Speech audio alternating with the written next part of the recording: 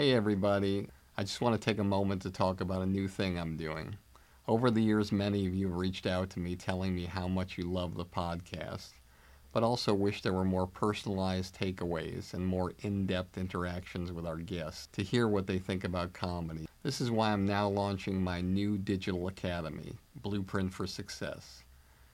With exclusive interviews and comedy philosophies of stars and industry veterans, personalized versions of the industry standard podcast, commercial free, and one-on-one coaching time with me.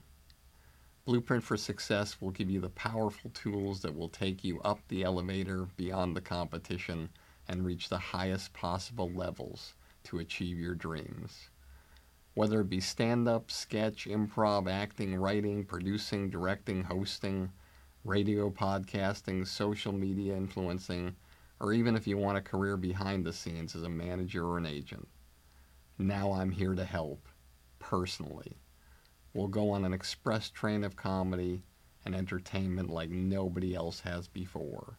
You can find out more about Blueprint for Success and the comedy business on my website at barrykatz.com.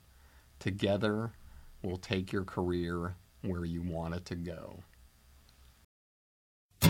You are about to listen to an original episode of Industry Standard with Barry Katz. If you'd like more info on our schedule of upcoming shows, go to barrykatz.com. After you finish the podcast, please take a moment to subscribe to it, leave a comment, and rate it, even if you think it sucks. Enjoy the show.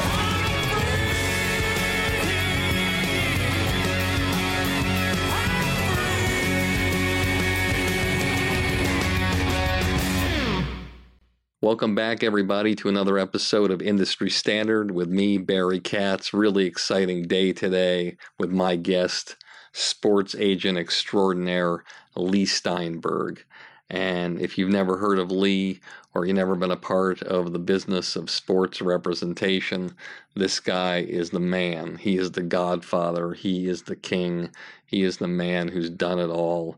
And an incredible story of the rise, the falls, the rise again.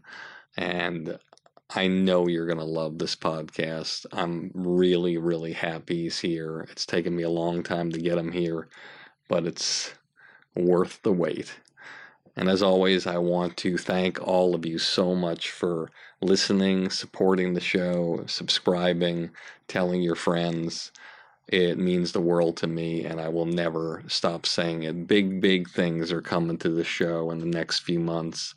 Unprecedented interviews that I know will change the face of how you look at the entertainment business and the journey and how to get where you want to go, but also the stories of some of the most powerful, unique, and extraordinary people in our business. Extraordinary interviews, and I'm glad you're here to experience them and share them with your friends and family as you have. Thank you.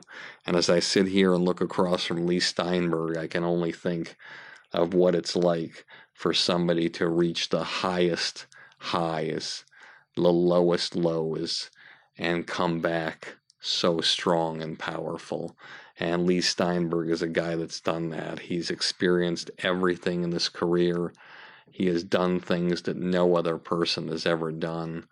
He started his career in an unprecedented way, representing people when he had nothing. He had no office. He had no place to go. He had no apartment of his own.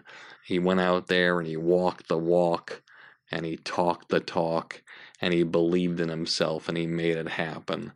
And he turned an area of his house where he lived with his family to a business that sold for $120 million.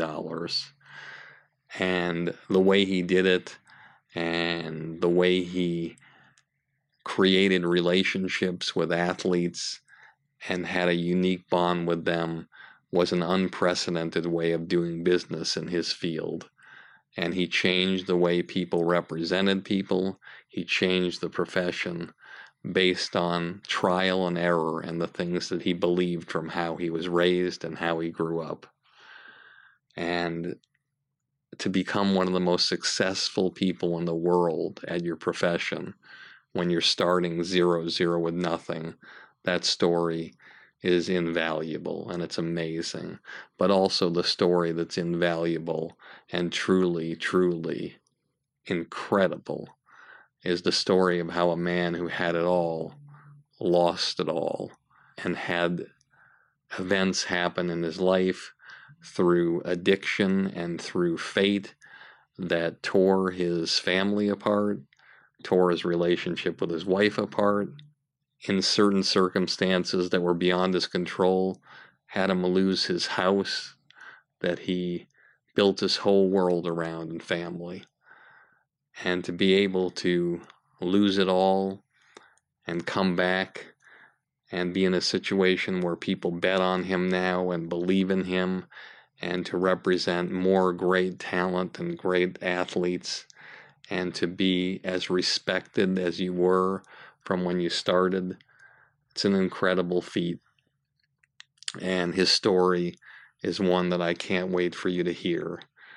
But I can tell you this, if you can figure out a way to not worry about starting anywhere, whether it's at your kitchen table, in your car while you're driving Uber, or whatever it might be, as long as you believe in yourself and you have the principles of how to make business work and get things going, and you're able to create momentum, all you need is that first client, that first gig, where people can see the work that you do and you can go in and blow people away. And then word gets out and you'll be in a situation where you'll get the next client and the next client, and you won't be in that Uber anymore, and you won't be in your house anymore. And even if, God forbid, you lose your way and you create a situation through addiction that destroys your family life and your professional life, know that with the proper help, and if you just get out there and just say to yourself, listen, I'm sick and tired of being sick and tired, and I'm going to take the steps to make things better. People respect that, and people will give you another chance. Not everybody, but most people will, because they know you're trying to be proactive to get the train back on the tracks. And if you can figure out how to do that, along with everything else I've talked about that Lee Steinberg has done, I can guarantee you that you'll have an opportunity to have the kind of career that he has. Here we go in 3, 2. This show will have laughter. I got everybody pregnant with Barry Katz and semen. I'm not comfortable with the tone this is taking. If you're undeniable, you will not be denied. If you want to be successful in show business, you get yourself a Jew white manager like Barry Katz. Being a manager is just turning no's into yeses. Creating holy shit moments. Undeniable. You fucking firing me up, Katz. I love this man. Is there anything else I should know? You're on. What? Now I'm on the air. Barry Katz. Back in the house. Let's do this. All right, welcome back to another episode of Industry Standard. I am very, very happy and excited that you're here. And my guest, Lee Steinberg, is here and sitting across from me. This means a lot to me. This is a man that has inspired me throughout my life, and he's going to inspire you. So without further ado, let's introduce him. Lee Steinberg was born and raised in Los Angeles by his parents, who were a teacher and a librarian. He's best known as representing many of the most successful athletes and coaches in football, basketball, baseball, hockey, boxing, golf, and many, many other sports, including the number 1 overall pick in the NFL draft. Lee was so successful that he had the number 1 pick in the NFL draft for an unprecedented 8 times, in conjunction with 62 total first-round picks. Furthermore, Lee has represented 2 of the most successful boxers of all time, in Oscar De La Hoya and Lennox Lewis, as well as multiple Olympians and professional teams.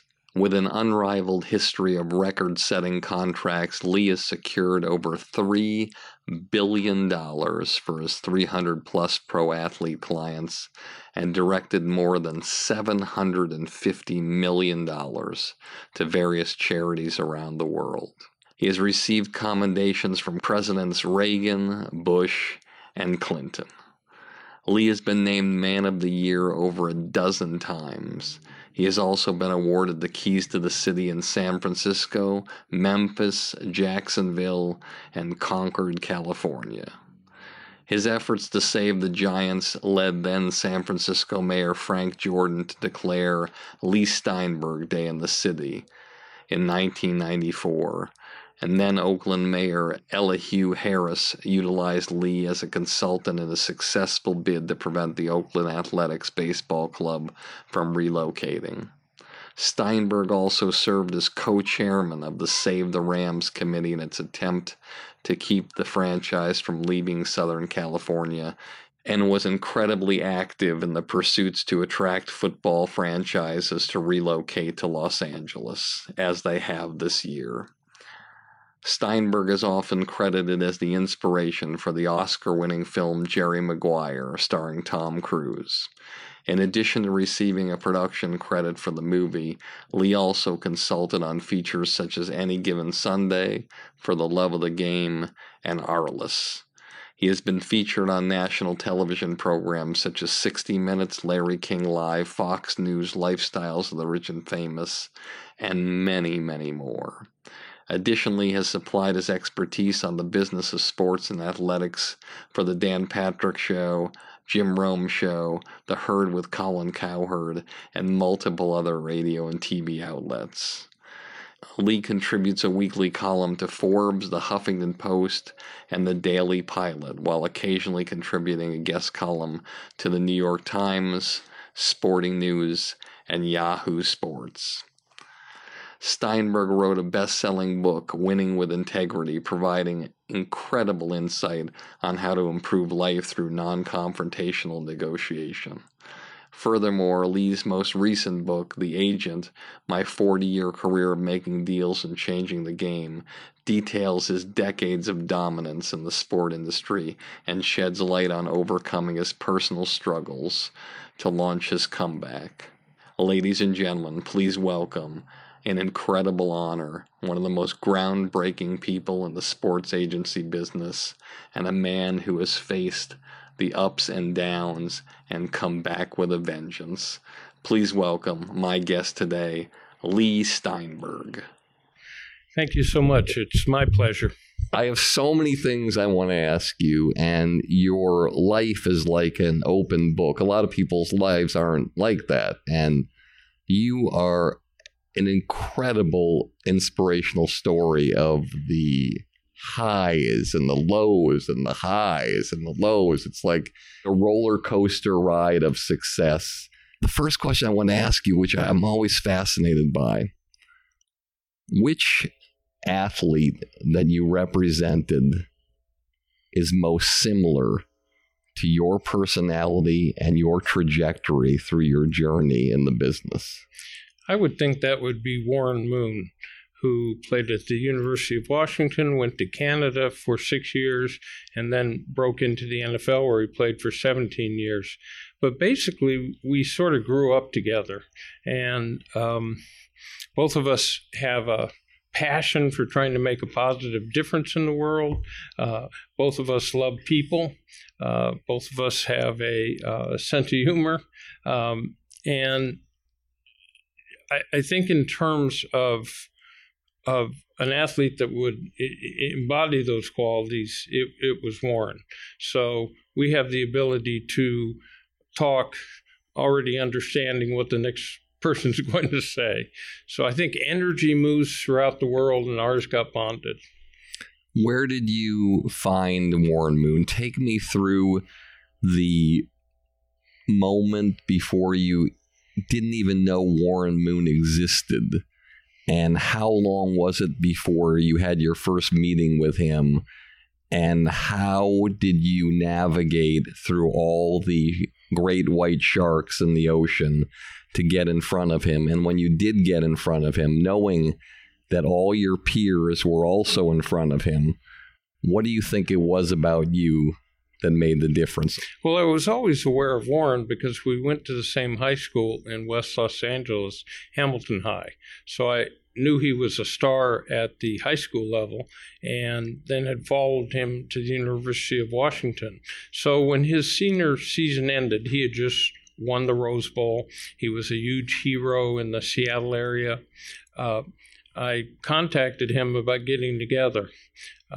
Normally, an athlete will have a screening committee of some sort when they come off the college campus to help them delineate what the right agent is. Explain to our audience the typical individuals who would be in the screening committee beside the mother, the father, and the coach of the college and maybe the coach of the high school. Who else would be there? Well, typically it would go through the father or mother, and they would set up some system.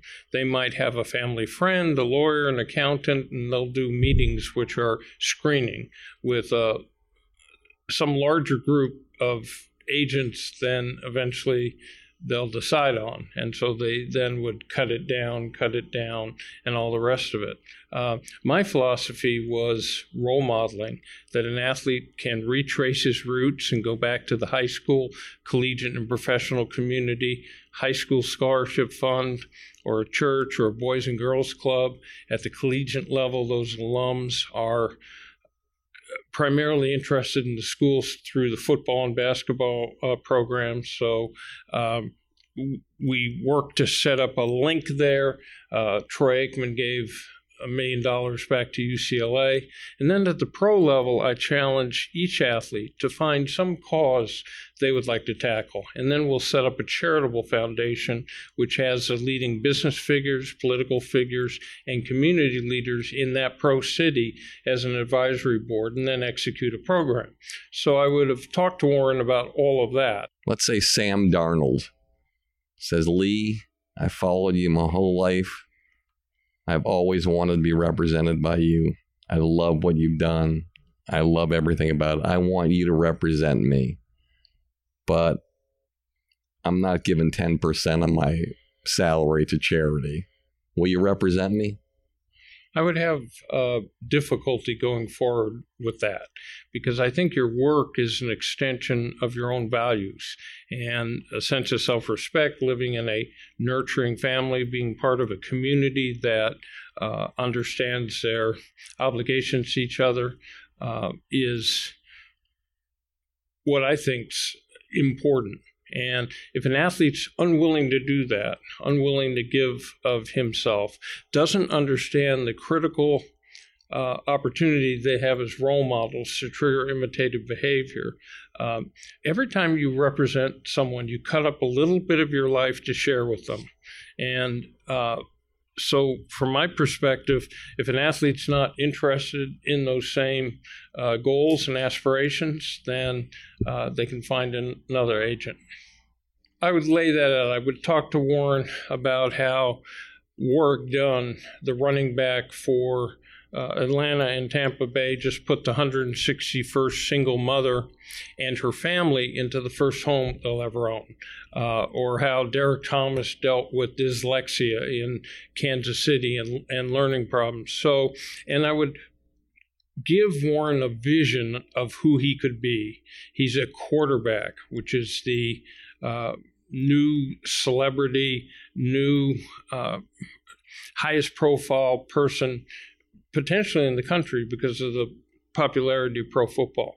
I mean, 45 million people play fantasy NFL football. It's very often the 3 of the 5 or 5 of the 10 top-rated shows on commercial television are nighttime NFL football. That means not only is it the most popular sport, it's the most popular form of entertainment we have. So I would talk to him about his role and his legacy. I would also talk to him about his ability to network. So the enemy in all of this for an athlete is self-absorption. You know, the enemy of every artist and athlete is self-absorption. The difference here is that the athlete is going to be done with his career by the time he's in his mid-30s. So the need to go on for second career and to have something fulfilling is key. The key to all this, Barry, is my ability to draw Warren out, to peel back the layers of the onion. People think it's suasion that's the key to life, where actually it's listening. So with Warren, I'll ask him to delineate a set of values: short-term economic gain, long-term economic security, family, geographical considerations, high profile, making a difference in the world, and then the sports concepts like being a starter, being on a winning team, the quality of coaching. So for every human being, that constellation of values will fit differently. One thing you said, which was fascinating, geographical considerations. On any given Sunday, you had quarterbacks in half of the games that were playing that Sunday. When you have a first-round pick who's a quarterback, there are no geographical considerations. You're beholden to who has the pick. So that's the system. But what my job is to get inside someone's heart and mind to understand their deepest anxieties and fears, greatest hopes and dreams, and be able to see the world the way they see it. If you've got that skill to be patient and perceptive enough to try and understand below the surface what another human being has as their goals, values, what their personality is, you can navigate your way gracefully through life. It's the key to recruiting. It's the key to negotiating. It's the key to interaction. It's fundamental for a romantic relationship or any kind of relationship. We go on the surface so often, especially, it won't come as a extraordinary surprise to the women who are listeners here that men don't share quite as easily their deep emotional feelings. So if I'm dealing with male athletes, my job is to emotionally bond with them, to understand in your hypothetical who Warren Moon is as a human being, and what he ultimately wants to do. So while you're right that the draft is a restrictive system that stops young people coming off college campuses from doing what their peers can do, which is choose on whatever basis what they'd like employment to be, the draft's not the end of the story. So an athlete may well have the chance to factor in something like geography when they're a free agent. So it's important to understand that anyway. Hey everybody, let me remind you one more time about my new Blueprint for Success. It's a project I've spent months and months working on just to help you jumpstart your comedy career and beat the competition. Whether you want to do stand-up, sketch, improv, acting, writing, producing, directing, radio, social media influencing, or even if you want a career behind the scenes as a manager or agent, Blueprint for Success will give you all the tools you need to take your career to the highest levels. With exclusive interviews, my top 50 commercial-free episodes from Industry Standard, one-on-one coaching with me, and unprecedented access into my knowledge and experience from over 40 years in this crazy business. I guarantee you that with Blueprint for Success, you'll become the creator you've always dreamed of becoming. No one's asking me to do this. I want to do it because I want to help you become truly undeniable. So just go to barrykatz.com, click on Blueprint for Success, and start your incredible journey today. I truly can't wait to work with you to help you change the trajectory of your comedy career forever. I would argue that out of all the people that you know in your professional life, less than 5% have figured out how to navigate their life gracefully from start to finish of their professional career. Even Tom Brady, who's known as the greatest quarterback in the history of the NFL, presumably by many experts, there's always times and things that happen. Forget Deflategate. No matter how many conversations you have throughout your life, your wife goes on a talk show and says, "Oh, Tom's had concussions." And she gets back home and you can visualize the conversation. "Honey, we've talked about this. We don't talk about our business." But then the agent comes out with the thing, "Well, Tom has never, ever been diagnosed with a concussion." But the point I'm trying to make is even the person who people look as a deity, like Tom Brady, still hasn't been able to navigate that way. How many people in your life do you know that's been able to do it without any flaws in the system? I think that a mature view of life is that people are have frailties and will at times act in a way or speak in a way that maybe they wish they hadn't. And so there's a concept called restraint in pen and tongue, which is to think for a few seconds in this world of incredible social media where Twitter and Snapchat and Instagram convey information. So my job is to make sure that the athlete understands the universality of that there's no longer a speech you can give in a small town that stays in the small town, that momentary anger that or resentment that someone might have does not need to be expressed and shared with the entire world. Tell our audience the first time an athlete that you represented went off the rails, even though you'd had the conversations, you prepped them like every other athlete, you always did. And your first experience with damage control, how far in were you in your career? Obviously, Steve Bartkowski was your first client, and that guy was like a model citizen. Right. Well, it happens constantly. Probably Bartkowski getting married in a way that his relationship with his first wife lasted all of 3 months and played out publicly, because here was this amazingly handsome, charismatic first pick in the draft with incredibly high profile in the football crazy South. And then the news about the divorce breaks out. Probably most people would, when they commit to marriage, have the concept that more than 3 months will Listen, be speak for yourself, Lee, okay? No, I'm kidding. Let's go back to Warren Moon. So You're a young guy. You're his age. Yes, you have the lineage. You know him from high school, but he knows when you smoked pot in the bathroom. And so he's meeting with you, and the other people he's meeting with don't know that about him. They don't know the things that he doesn't want people to know. And the people that you're meeting with, other people who you want to sign, they don't know about your indiscretions. So how do you land the guy knowing that you're coming in and you're like, hey, I don't represent anybody, but I'd love to represent you, and I'm the perfect person for you, and I'm going to make you more money than that other guy that has 27 years experience. That guy will never take care of you as well as I can. How do you convince him of that? So I'm not going to tell him I'm going to make him more money than anyone else. I'm going to tell him that I'm going to help him be more fulfilled and to get closer to what he defines as his life goals. What if his life goal is to make the most money possible? And that's not a good goal, but I'm just saying, let's say it is. Let's make the assumption that every human being in life would like to be well paid.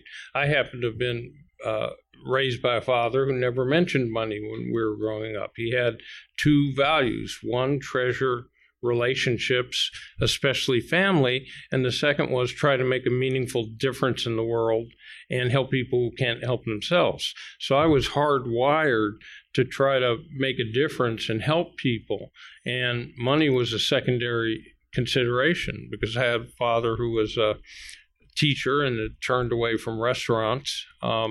So I have carefully pre-screened the athletes we talk to, looking for things in their background that might show that they will be terrific role models, that they understand the power they have to trigger imitative behavior and make a difference. So when I helped the heavyweight boxer Lennox Lewis, we had him cut a public service announcement that said, real men don't hit women. And that could do more to permeate the perceptual screen that young people put up against authority figures. They don't want to listen to their parents. They don't want to listen to a teacher. But a big macho athlete can deliver a message which has got the power to do more about domestic violence than 1,000 authority figures ever could. Or Steve Young and Oscar De La Hoya, Prejudice is Foul Play. So it's important that athletes understand that. If I couldn't show them a path to the draft that was going to help them get drafted as high as possible, they wouldn't listen to the philosophy. If I couldn't tell them, look, I've done 62 first-round draft picks in football, and the very first pick in the draft 8 times, and we have a methodology and a system to help you get drafted as high as you can by understanding the right things to do in scouting. And if I hadn't done wadzillions of dollars of contracts, that might fall on deaf ears. But given the fact that I have been able to do that in different sports, and we have been able to maximize contracts, that then gives us the ability to take an athlete farther in respect to understanding the power they have.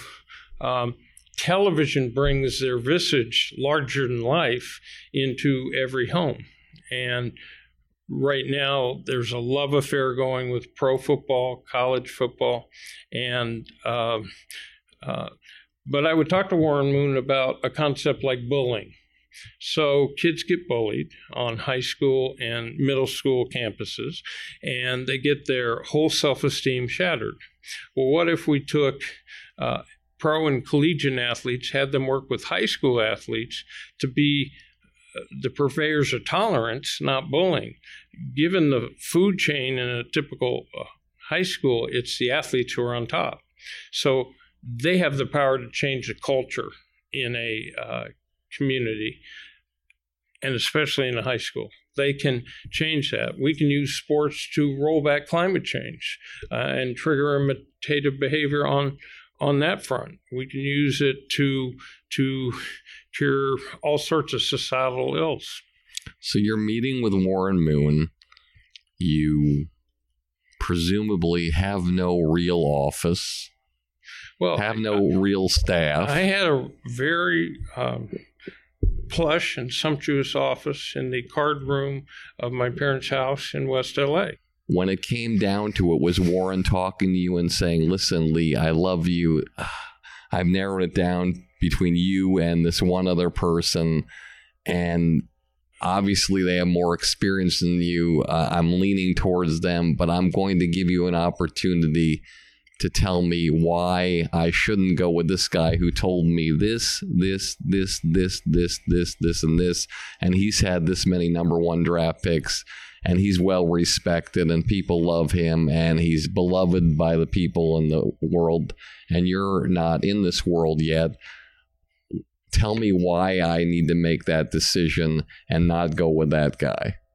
So this process plays out over a period of time. There are more phone calls from Warren to me or vice versa. And gradually we build a relationship. He goes out to all the experts. He at that point, he went to a writer from the LA Times who covered football. He went to alums.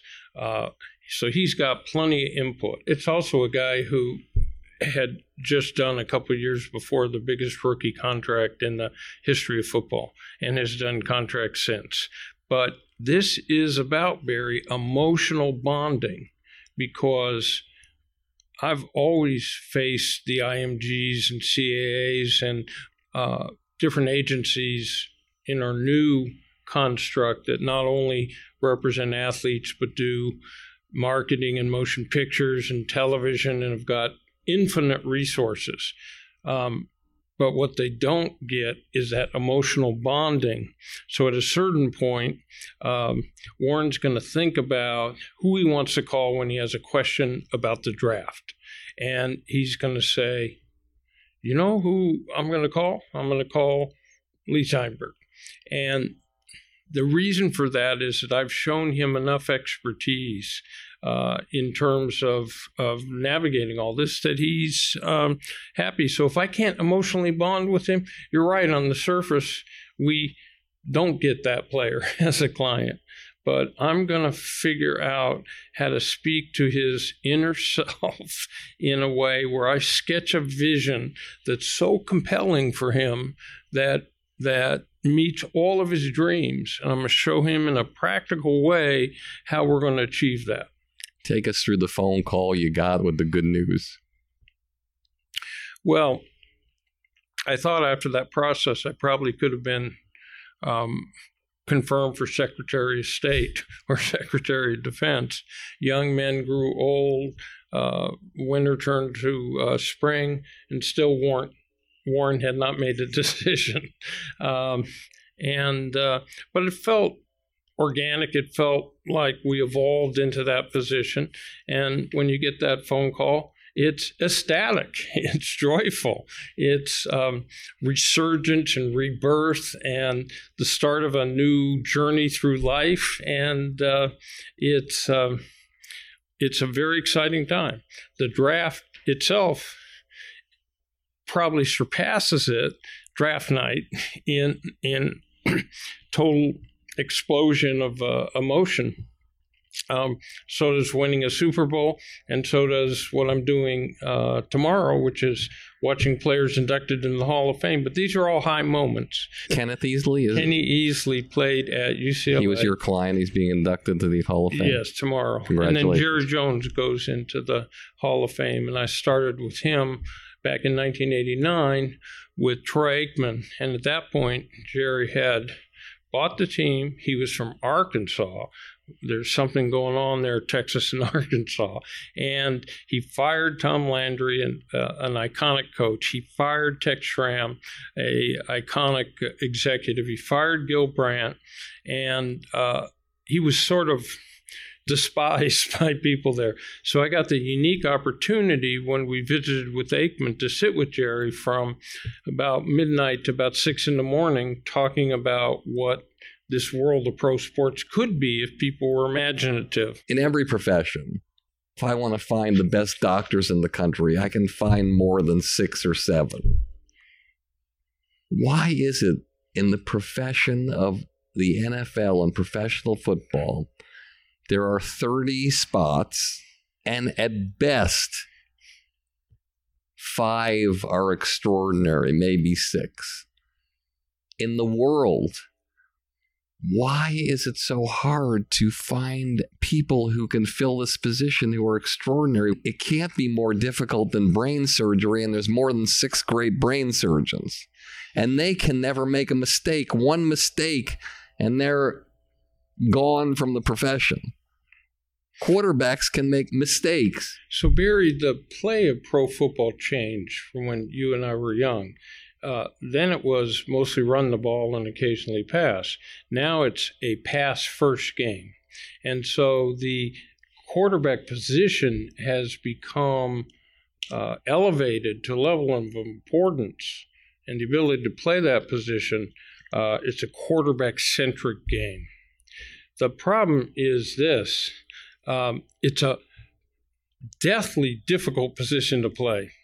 It's not just the physical talent, it's complex plays, it's field vision, and the rest of it. So in the development and maturation of young quarterbacks, there's been a flaw in how they coach them.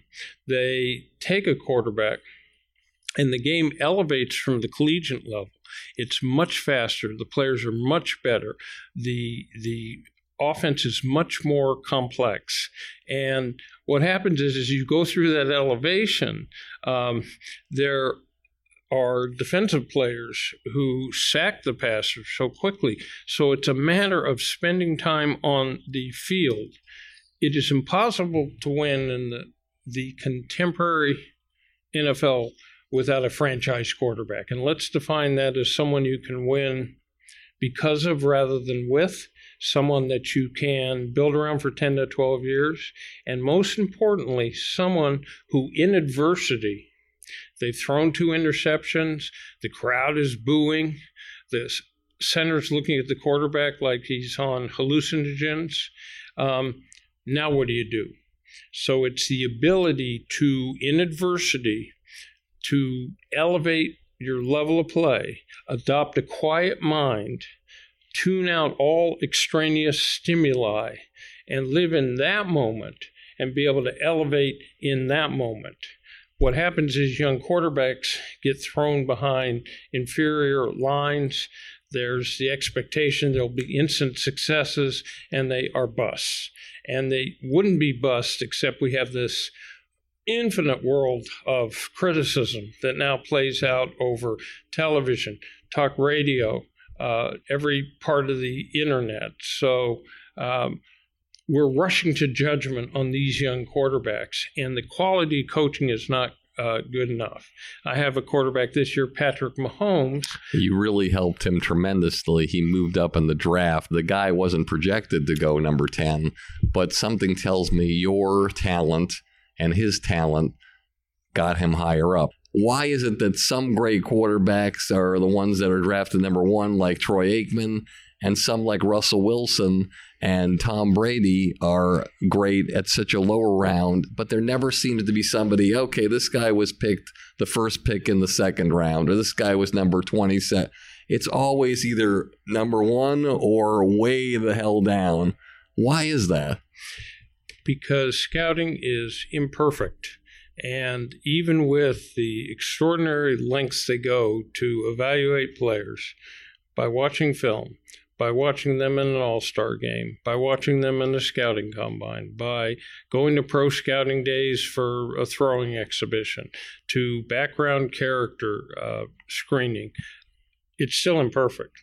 So there are 2 routes to get to be a starting quarterback. One, you get picked high and then forced into play, usually prematurely. And the other is to sit behind a talented starter, which is where Tom Brady comes from, which is where a whole series of quarterbacks from Mark Brunell to Matt Hasselbeck, they all showed in practice and during preseason games, and then they got traded. So the position simply takes time, and the more times that a quarterback sees the field, that slows down.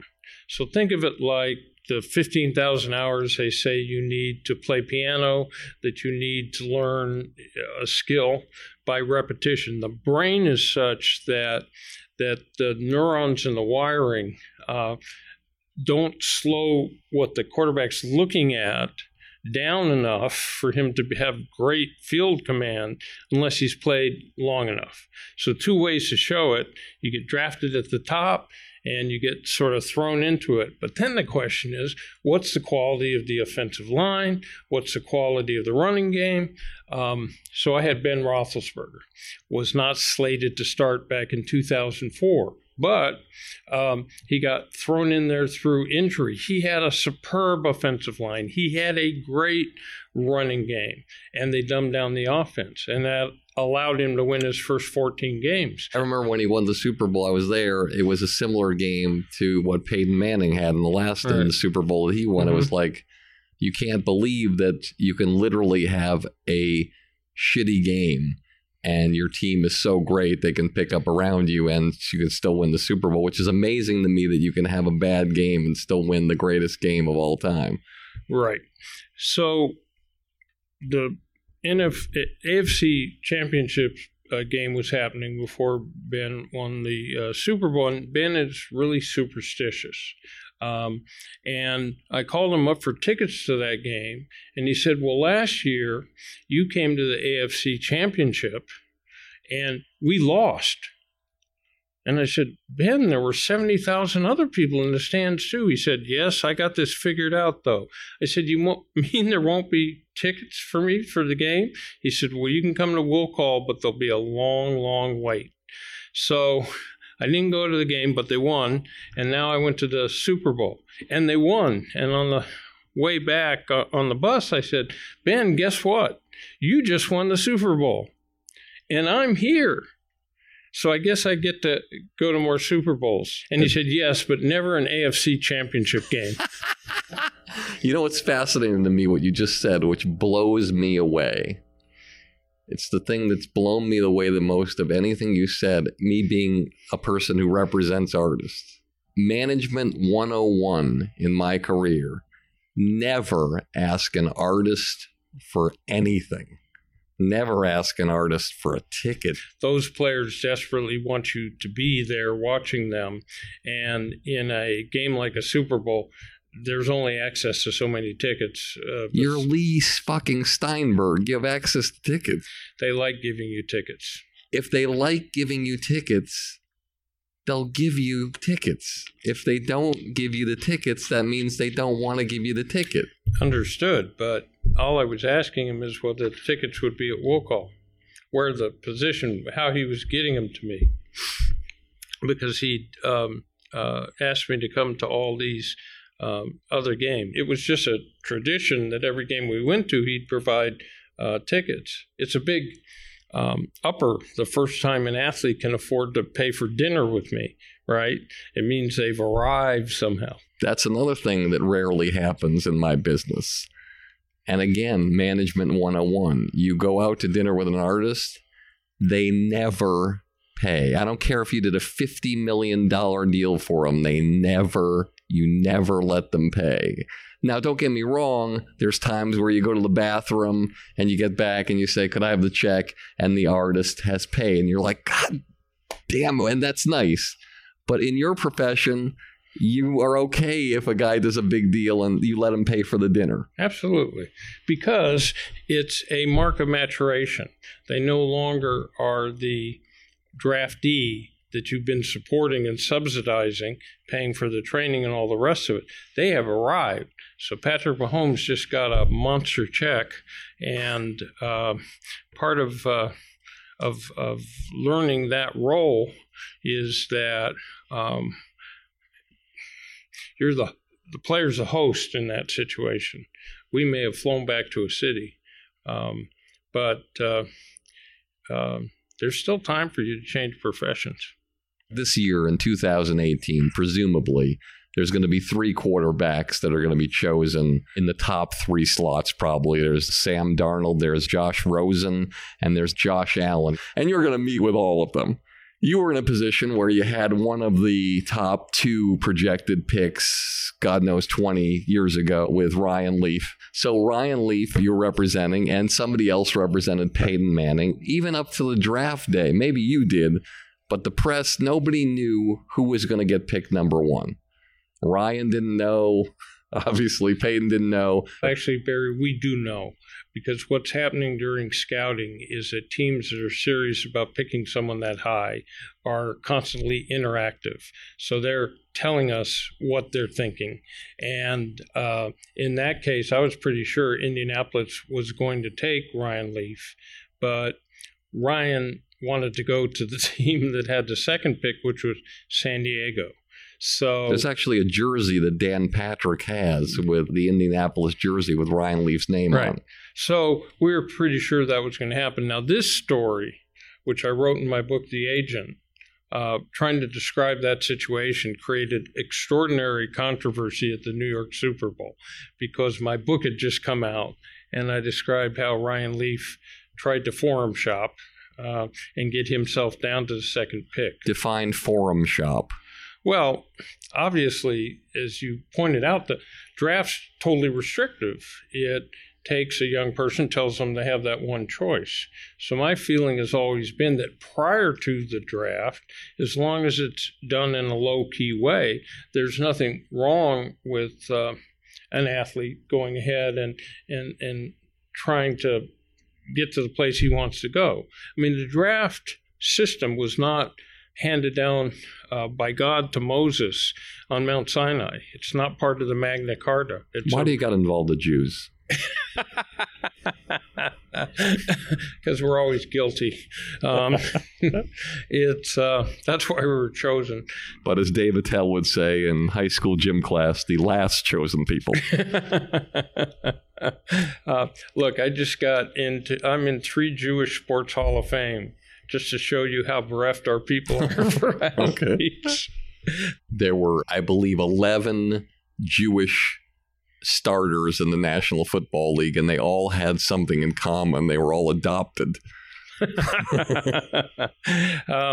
Look, had Sandy Koufax not been the extraordinary role model for me, growing up, I might not have fallen in love with baseball that much. So every ethnicity has their role models. So you're representing Ryan Leaf. You're a shrewd guy. You have a very good understanding of personalities. You're an old soul. Do you get done with like a meeting with Ryan, let's say, before he starts training camp, and you go in your car and you're like, I don't know if this kid has the emotional maturity to get through the NFL. I thought I prepared him. I thought I told him. I thought I got him to a place of calm, and I think I'm going to fail on this one. Or did you not see it coming? I did not see it coming, because when I was recruiting Ryan, we talked about the same concepts: role modeling, making a difference. Do you want to make this your first career and get to the Hall of Fame? How serious are you about this?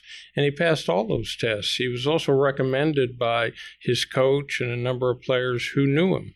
What happened is that the whole first part of his rookie year was smooth, and then they got to a game where he got sacked multiple times, and he had the unfortunate circumstance of being in the locker room, and a writer came up to him, and Ryan said, "Get out of my face." What happens is, if anything interesting is caught on a piece of film today, it then goes into the repetitive news cycle. So by the time Ryan's little moment, "Get out of my face," had been shown repetitively over and over and over again, the emotional impression it gives is he didn't have just one bad 5 seconds where he came back and apologized. He was a jerk all the time. But then your role, if I'm not mistaken, is to call Ryan and say, "Hey, Ryan, this is playing on a loop. We got to figure out what a response can be from you that will let the world know on a loop what kind of person you are." So naturally, you try to get him on video saying, "Crisis listen, control. I'm sorry. Right. I made a mistake in the heat of the moment. That writer I have a lot of respect for. I made a mistake. I'm human, and I apologize to the fans of San Diego, my teammates, and this writer, and I want to move on." But he didn't do that. I can see that you've done damage control before. Yes, I have. Because that is exactly the right formula. Why didn't he do that? Because he went into a shell and he reacted to the external criticism as if it was universal. And again, as we talked about, some people in adversity flourish, and some people in adversity retreat and withdraw. So as much help as we tried to get him, it didn't seem to make a difference. The good news of it is that today he's healthy, but my point is that the intrinsic frustration of that situation was the more we reached out, the more he retreated. So I haven't had a whole flotilla of experiences like that, but that was very tough.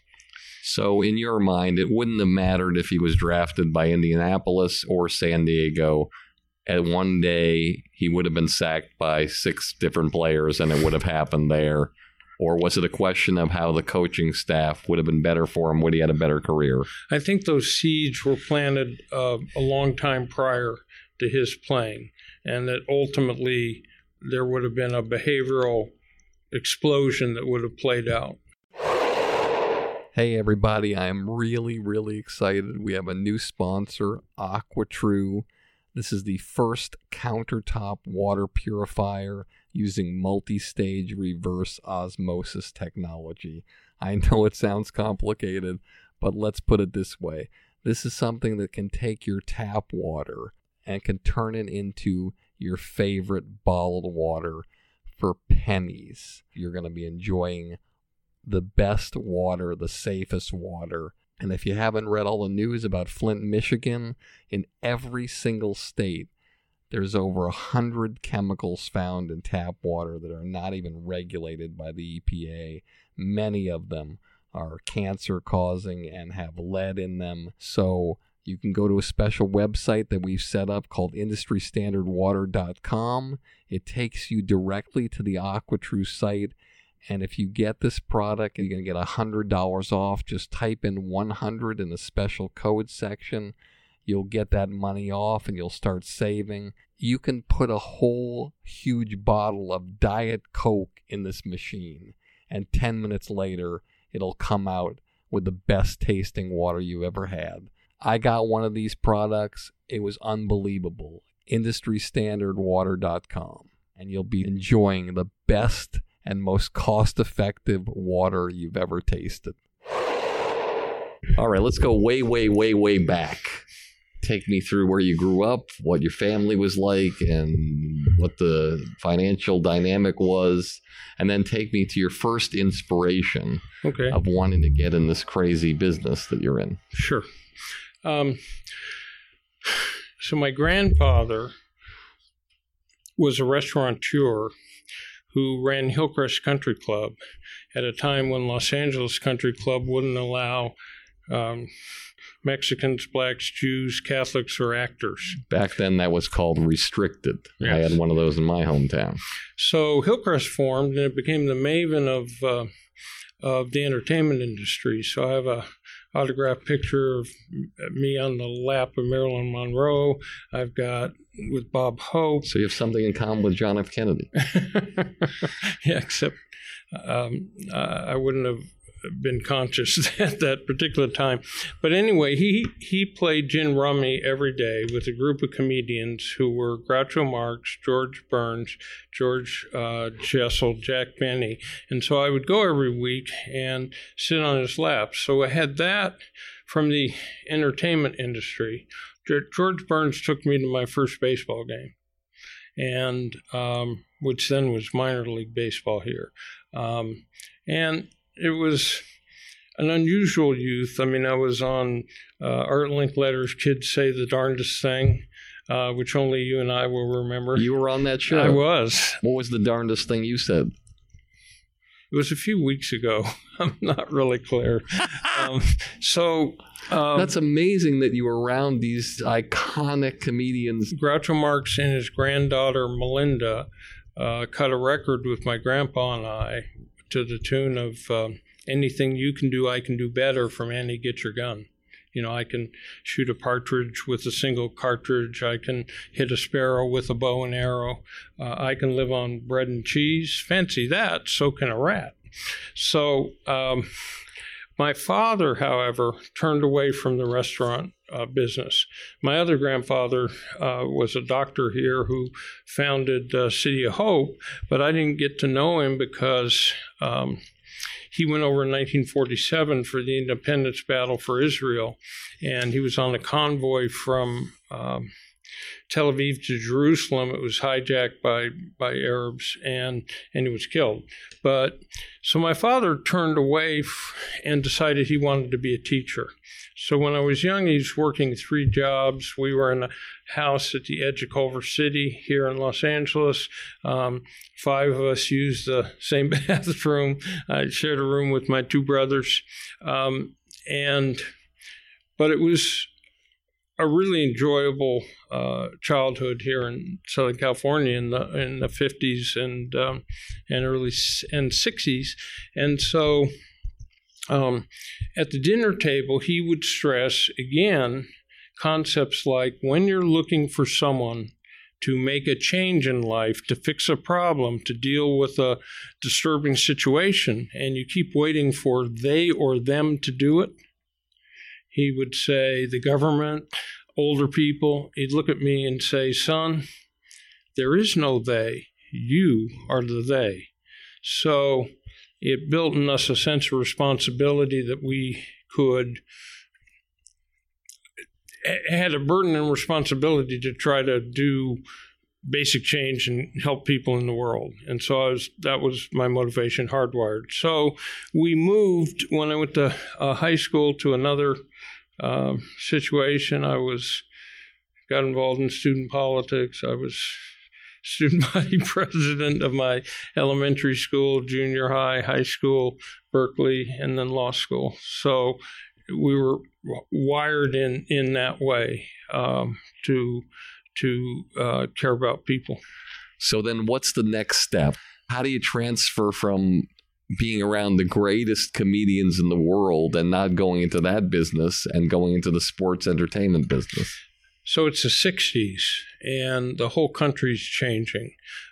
It's anti-Vietnam, it's long hair, it's different dress, it's sexual freedom, it's amazing music, it's herbal substances, and I went a year to UCLA, and it was a fun year because we had Kareem Abdul-Jabbar, and actually my first demonstration was that UCLA was aced out of the Rose Bowl by SC because they voted for SC. So we went down Gailey Boulevard, walked down Wilshire, and then blocked the 405 freeway. So that was my first social activism. But Berkeley was calling. It was a vortex of everything that was exciting in the world. It was the Mecca. And so I went there, and I ended up student body president when Ronald Reagan was governor. So every time we would demonstrate against the war, he would crack down and his ratings would go up very high. I really learned everything I needed to learn about negotiating from interacting with Governor Reagan. And later it was funny, he gave me a humanitarian award, and we sat in the White House and laughed about how we duked it out for all that time. So I'm a dorm counselor working my way through law school. There is no field of agentry at that point to aspire to, because players represented themselves or their parents represented them. There were no agents. Virtually none. And there's that famous joke where Jim Ringo brings an agent in to deal with Vince Lombardi, and Lombardi's in the back room and says, "Let me make a call." And the agent starts to talk, and he says, "Well," Lombardi says, "we have nothing to say." "Why? I just traded your client to Detroit." That was how they dealt with agents.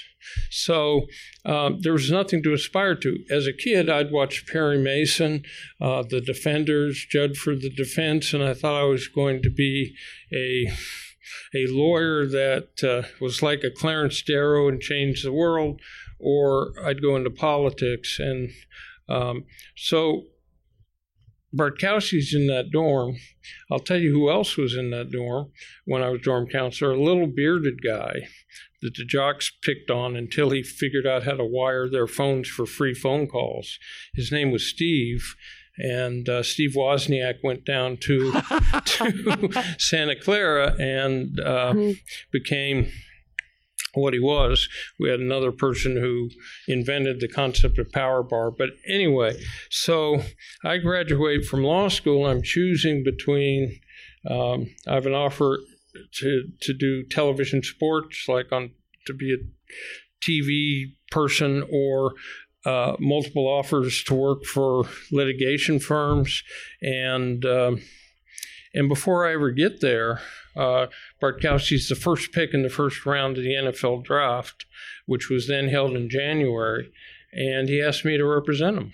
And he didn't even know if you could do it or not. No, he didn't. But things worked out. We got the largest rookie contract in NFL history. You always say we. There's no we when you're in the dorm. It's you. I think it's really important when you do this sort of thing publicly in the world to not get too self-absorbed. And so it's the royal we. I think it's important to bifurcate your life between the real way that you deal with friends and the way you deal with family and everything that comes publicly. Because to confuse your public role with, to confuse being on 60 Minutes with being a good person, or being on Lifestyles of Rich and Famous with being someone that's still sensitive and cares, you would be disastrous. But anyway, so the World Football League's competing against the National Football League, and we signed this record-breaking contract. So we get into Atlanta. How do you know how to do a contract? You've never done a contract. Student politics, because it's fundamentally about leverage. It's fundamentally about understanding that this team has been dreadful. This team had problems with gait because they had a bad quarterback and a bad team. It's understanding the business you're in. So it's researching what are the revenue flows into the NFL, what's the position of the person I'm negotiating with, can he make a deal or does he have to defer to an owner? It's understanding every potential influence on them. What I said before, putting yourself in the heart and mind of the person you're negotiating with so that you see the world the way they see it and can then deal with it on that terms. Anyway, we get to Atlanta, and the night before the signing, there are Klieg lights flashing in the sky like for a movie premiere.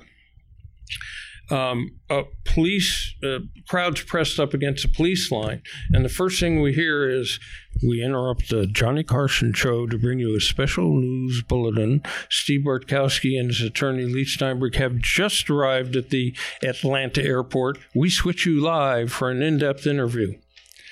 Wow.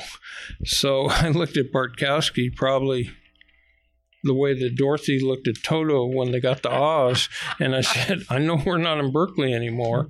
And that was when I saw the tremendous idol worship and veneration athletes were held in. That's where I saw how, and that's where I developed the philosophy of trying to have athletes retrace their roots and make a difference. That's your first big entrance into your business. Very rare that somebody, their first time doing anything, has the first pick in the draft. I mean, that's insane. So it's like somebody winning an Emmy Award in their first show they ever wrote or produced. Now you didn't probably have to go to people. Athletes were coming to you.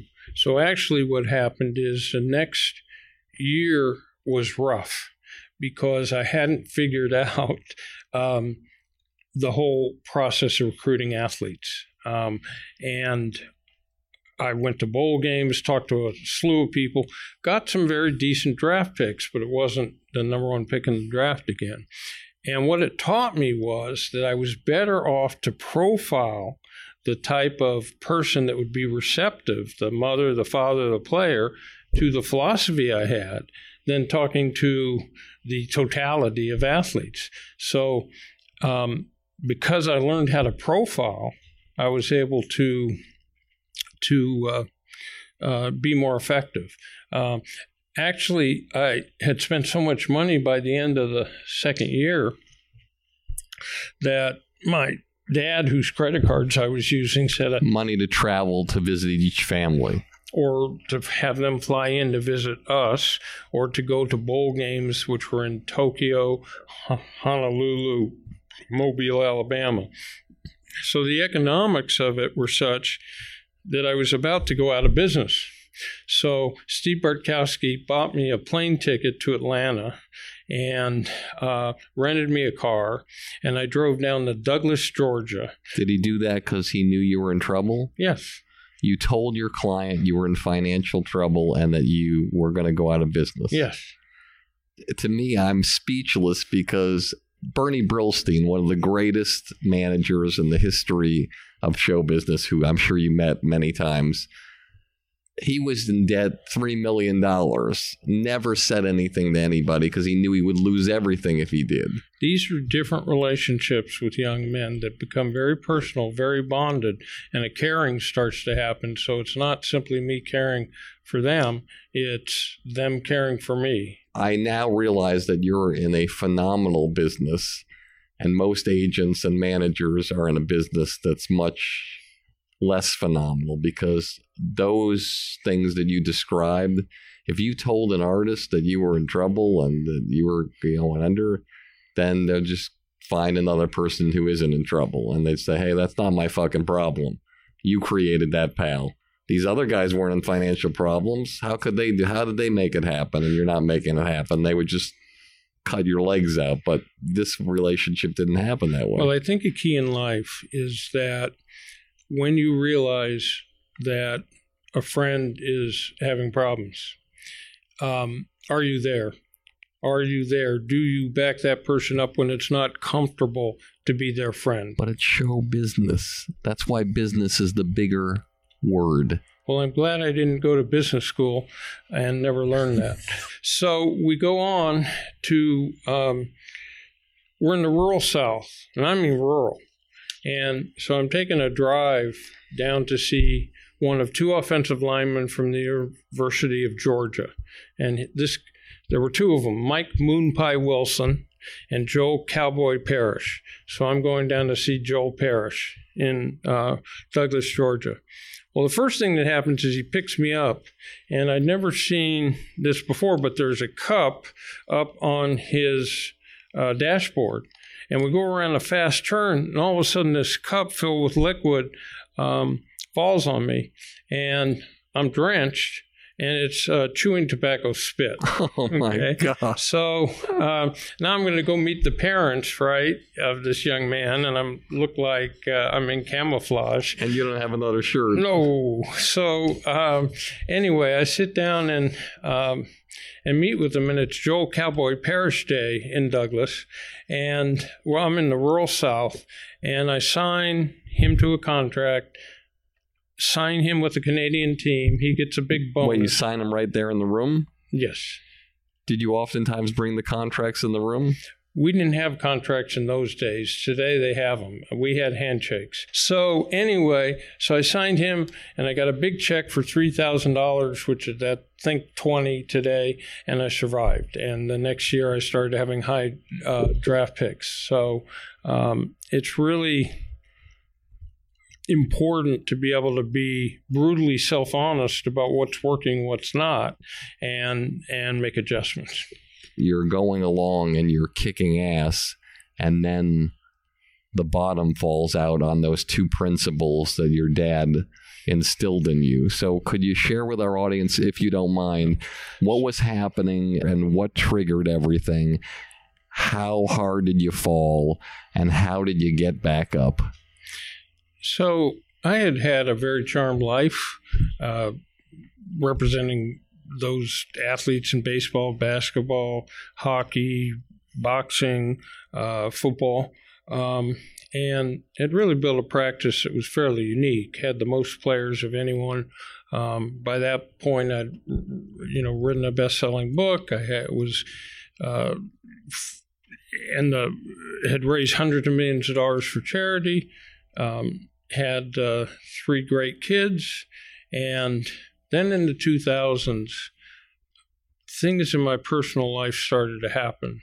And it was like Jobian in the sense that as it kept happening, I thought, what's next? Locust, river of blood, darkness. I've been open about this because we're only going to live this one life. And if part of the focus is to help people, addiction's a big problem in this country. So my father had been the rock in my life and the one source of unconditional love. And he got esophageal cancer. And I watched this strong person who's been a rock for me gradually descend till he, lost the weight and the rest of it, and he died. And I said at the funeral, he taught us how to live, and then he taught us how to die. So that happened, and it was destabilizing to me. Nothing in work, the fact there are reverses or heavy travel, that never bothered me. I expect every day there'll be unforeseen circumstances. You don't win everything. You're not ultimately successful. But this was different. And I'd been told by my dad, if you were smart enough, if you're creative enough, that you could always fix a situation, right? If you worked hard enough and all the rest of it. And I couldn't protect him from cancer.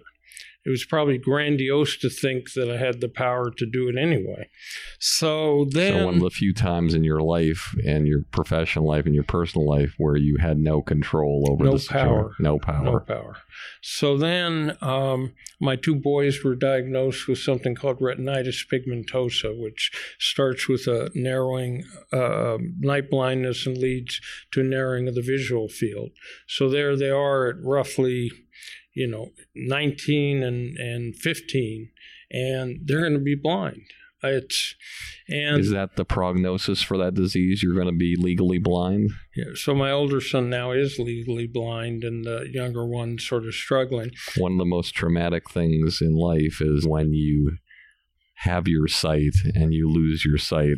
And the unfairness of it, the randomness of it. This just keeps coming in 2004 or 5. And then we live in Newport Beach, and we discover mold in our home and are told that we have one day to leave, which had occurred because El Nino got water on the floors. So we've got toxic mold. So we leave everything in that house and eventually didn't sell it as a house, although we could have, but not to have that go to someone else. So this gorgeous house of our dreams, which is the site of so much of our family, is now smashed to the ground. So they couldn't demold it? No. How's that possible? It's because as you go into the structure of it, the remediation process is such that, yes, you can deal with most mold, but this house was so infested that it was in some of the core of it. So I didn't want it on my conscience that the next person got sick somehow. So we knocked it to the ground. And then we moved to another neighborhood very carefully, having found a mold-free house. And then the ceilings in that house flooded, and we were now in mold again. And so now I'm frustrated because, notwithstanding how much money I have, I've sold my business a couple of years back for $120 million. It doesn't matter. I can't find a safe place for my kids.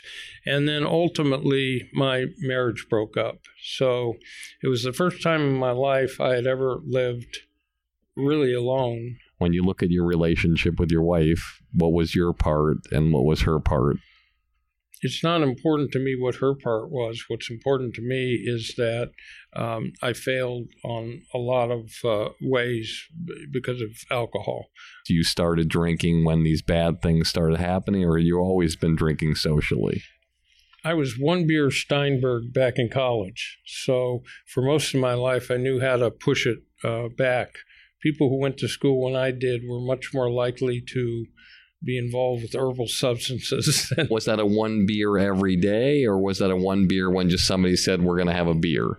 No, for example, in college, we were trying to get good grades, so it might be the weekend. And so that went on for a long time. And what happened is I moved into an apartment, and I found out it was legal to consume alcohol by the light of day. Something I hadn't done before. I don't understand. Well, the drinking I'd done would be late at night. What do you found it was legal? Anyone can drink any time of the day. Thank you. It was clear to you, but it wasn't clear to you. No, because the point is that I wasn't going to drink during work. I wasn't going to drink, around my kids during the day. That added to what had been late night drinking, got a really high alcohol rate going. And was this before your dad got sick or after? Mm-hmm. And I might sort of do it by myself. And it was clear I was struggling, but I was still productive in business. So I had a big office staff. I had a big group of people, and they did everything they could. When's the first time you noticed that somebody in the office said, you came in like 45 minutes late today, is everything okay? That wasn't what I would do. What I would do is stay home. And so the thought of drinking alcohol and having to do high-level work was not real appealing to me. But when I got to a certain state, they knew I was at home and drinking. How did they know? Because I had office people around me that were really close to me. So, they might come see how I was doing during the day. Did you have anybody in your office that had the balls and the comfort level to come up to you and say, let's do something? Absolutely. And so I went to a series of rehabs. And 30-day ones or longer? A combination. I mean, I could write the the folder's guide of rehab facilities. Well, how do you explain that to your clients? You can still make phone calls and do some things, but at that point in 2006, it was clear to me I was starting to have problems. So what I did is I gave the agent practice to younger agents.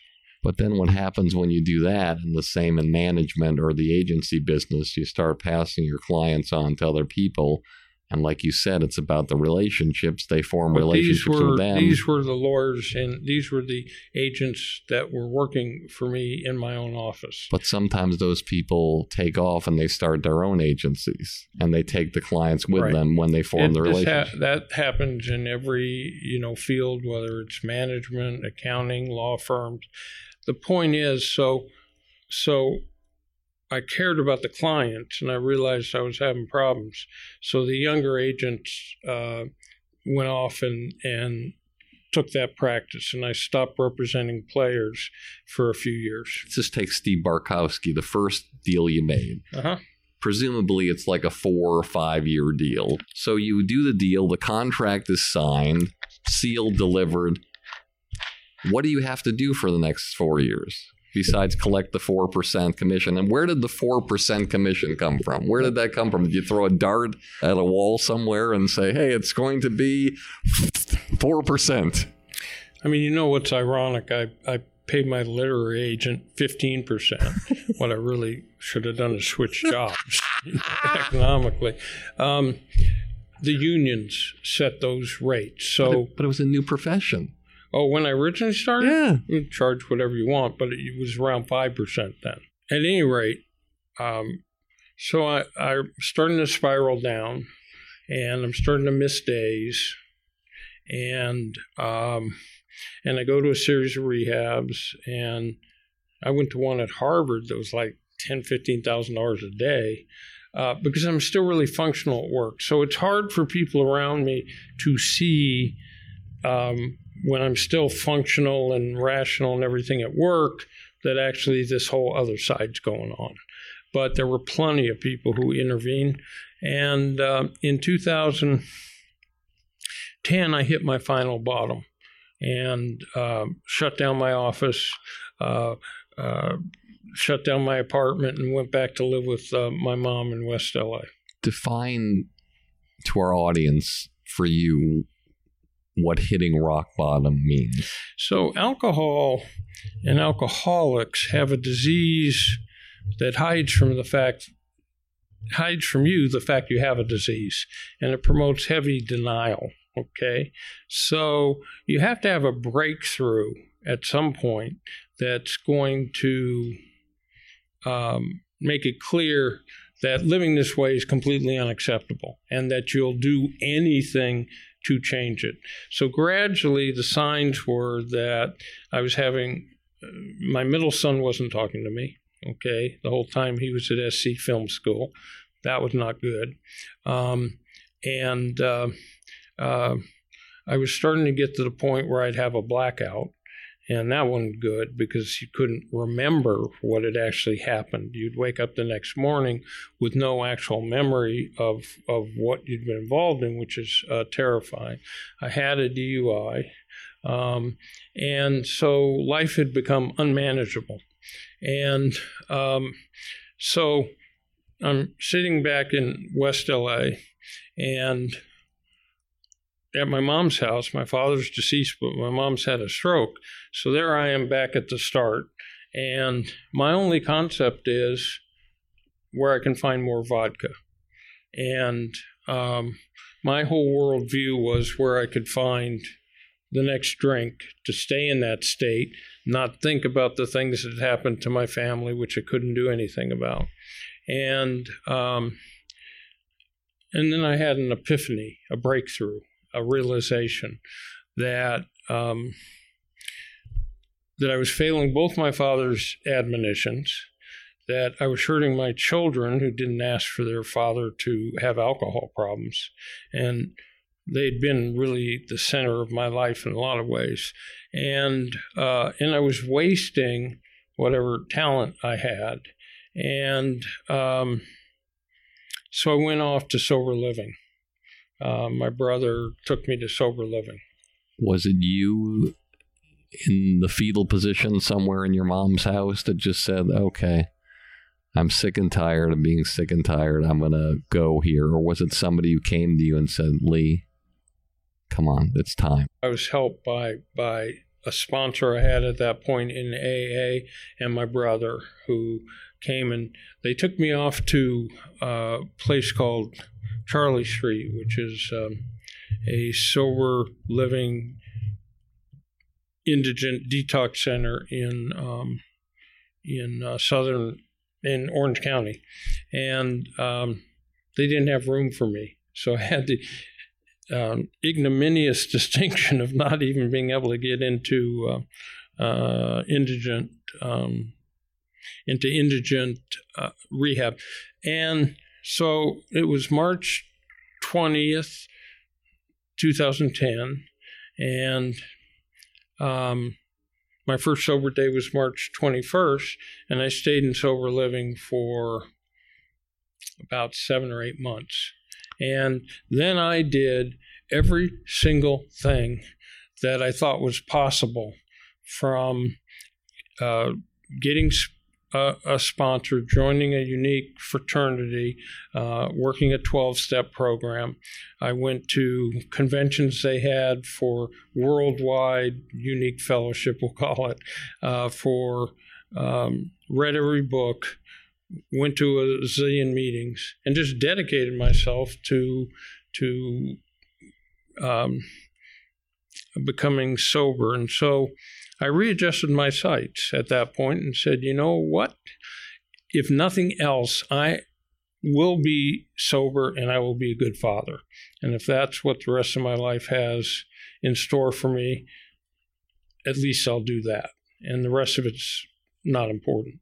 And then several years later, I found a group of investors who wanted to help me set up a new firm that would represent athletes and do marketing of teams, leagues, universities, corporations, and we do sports-themed television, radio, apps, and it was not a rapid process.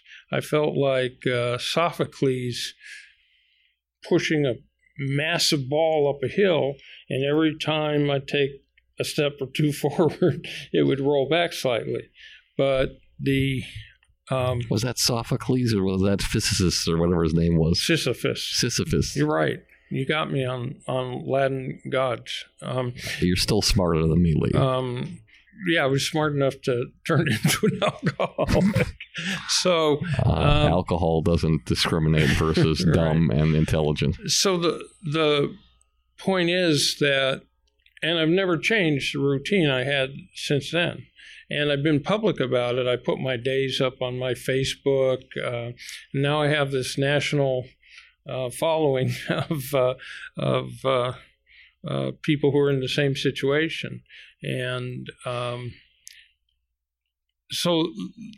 what I tell them is, look, if you're depressed, if you're confused, if your life has gone out of control and you feel helpless, I was there too.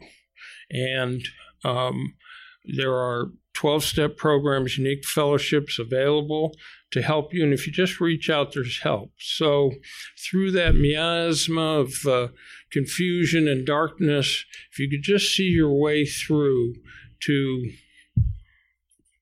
coming to a meeting of a unique fellowship, if you could just see your way through to try to take a positive step, you can get back. So you're back. Tell me the first client that you met with, who you signed, and how your pitch slightly changed in sobriety. It's a similar pitch, except that I'm open about the struggles I had with alcohol. It was Garrett Gilbert, a quarterback from SMU, whose father I had represented, Gail Gilbert, who was a quarterback for Buffalo, San Diego, went to 5 Super Bowls. And so we started with him. I had other people with me at that point. I quickly got a younger partner named Chris Cabot, who's really bright and is the next great superstar.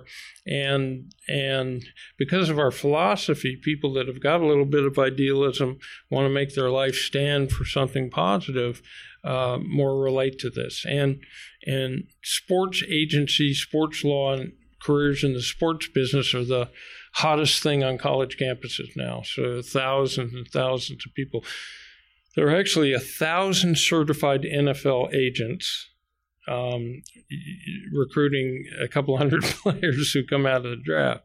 So that's why we've started agent academies where we train young. We had one this weekend where we had 30 young people that I trained how to do real life skills, how to listen, how to negotiate, how to recruit, how to brand, how to market.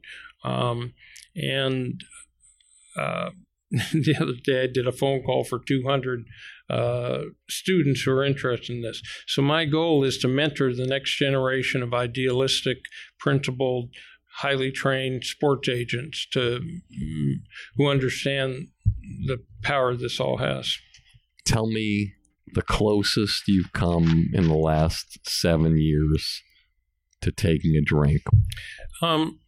I think it's a misperception that all recovering alcoholics sit there struggling, and that somehow the presence of alcohol or a substance causes this big craving. The reality is that once you get through the first couple months, the craving that makes you do insane things drops away. And so as long as I'm involved in having a program to deal with this all, frankly, I don't think of it in terms of something I'm going to consume. So I'm around people who are drinking all the time. And I really haven't had that type of moment where I struggle with that. I've had moments where occasionally I had moments of frustration, despair with the fact I dug myself in so deep a hole, okay? But it never led to going back to doing the same thing. So I'll go to the Hall of Fame tomorrow. It's a Disneyland of drinking. You've never seen so much alcohol in your life as when that world gets together. I was there with my son. If you went to a party, you would see.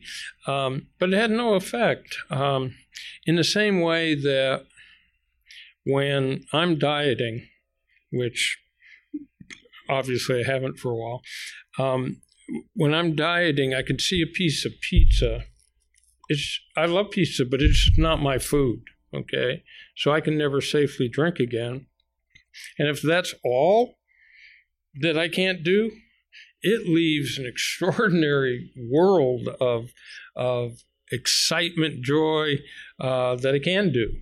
So one thing has become unacceptable for me, but it leaves an amazing, wonderful world to explore. So, no, I haven't had that moment. I want to talk to you about this amazing documentary that I worked on called I Killed JFK. It's centered on the only person in history to have admitted to killing John F. Kennedy on the grassy knoll. His story, the footage, the interviews, never been seen before. You can't find them anywhere except on this documentary. Go to ikilledjfk.com, look at the trailer, buy this documentary. I guarantee you it will blow you away. 6 Degrees of Separation. I'm going to mention a name or something, and anything that comes to your mind. It could be a word, a sentence, a story.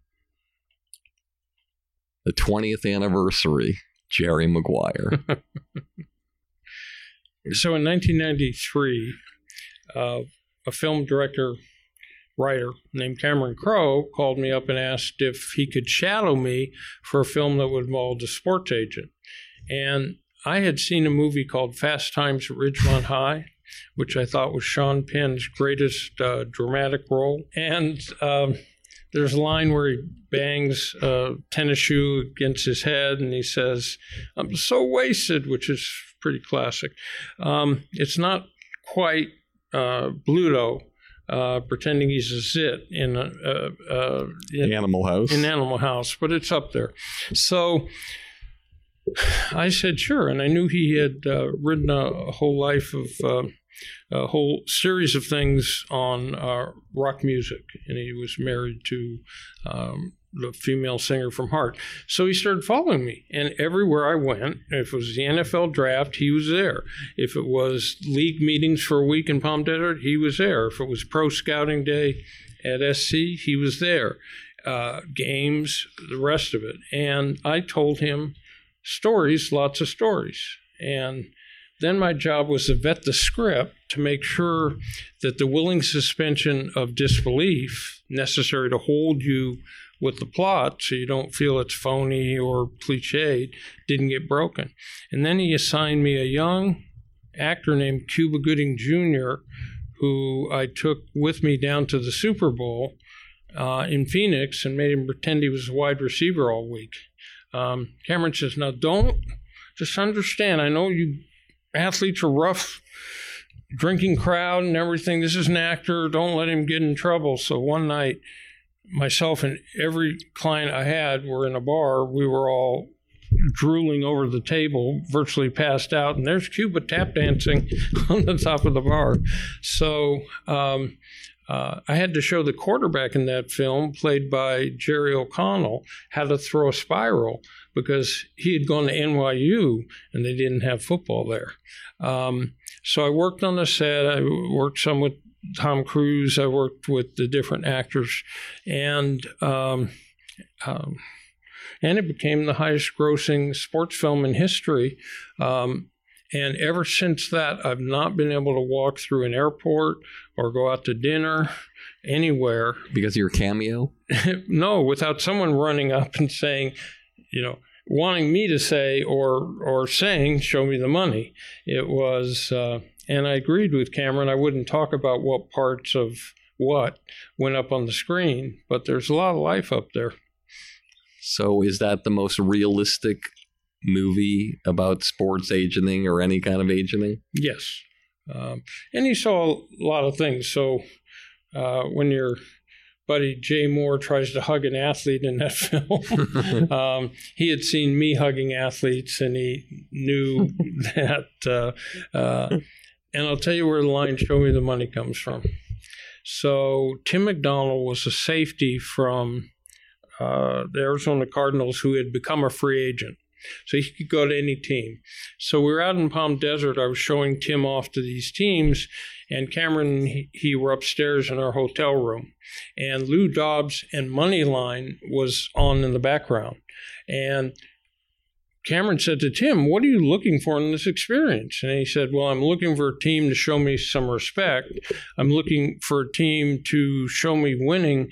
And I'm looking for a team to show me the money. Fantastic. What about the word Quan? Where did that come from? Cameron Crowe's brilliant mind. It's Cameron Crowe's brilliant mind. After that, I did Any Given Sunday. Jerry West. My hero. So I fell in love with the Lakers in the 60s, and it was West Chamberlain and Elgin Baylor. So I was negotiating Byron Scott's contract, the guard for the Lakers. And I'm negotiating with Jerry West. And I said, I can't do this, Jerry. And he said, what?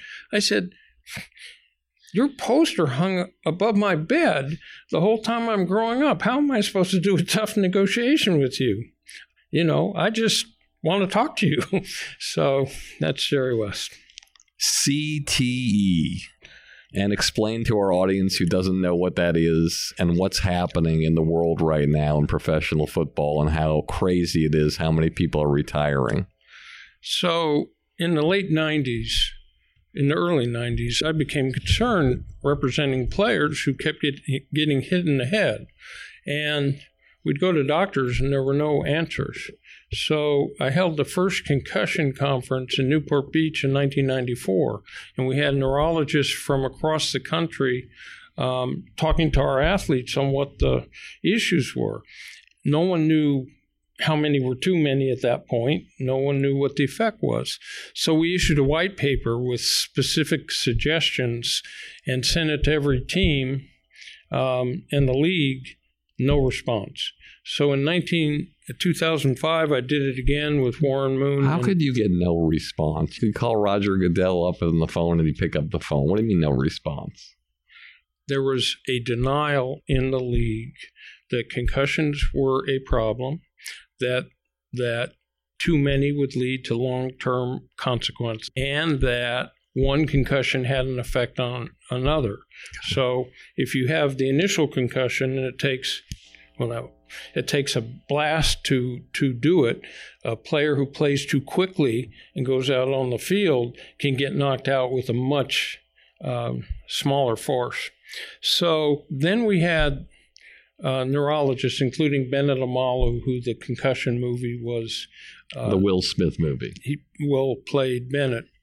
So, and at that point, they had studies that showed that 3 or more concussions raise an exponentially higher risk of Alzheimer's, premature senility, ALS, chronic traumatic encephalopathy, which is a syndrome that comes from being hit too much in the head.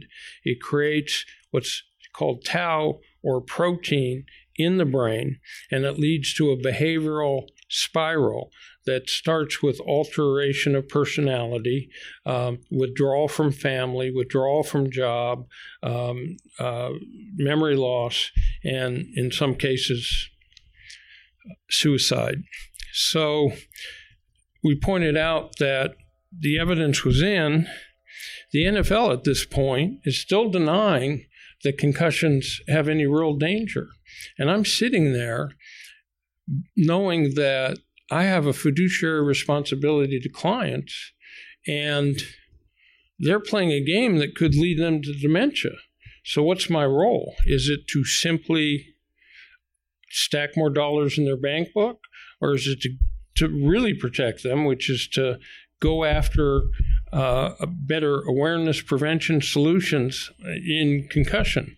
But Elliot Pellman, who was the league doctor at that point on concussions, and his background was he was a rheumatologist.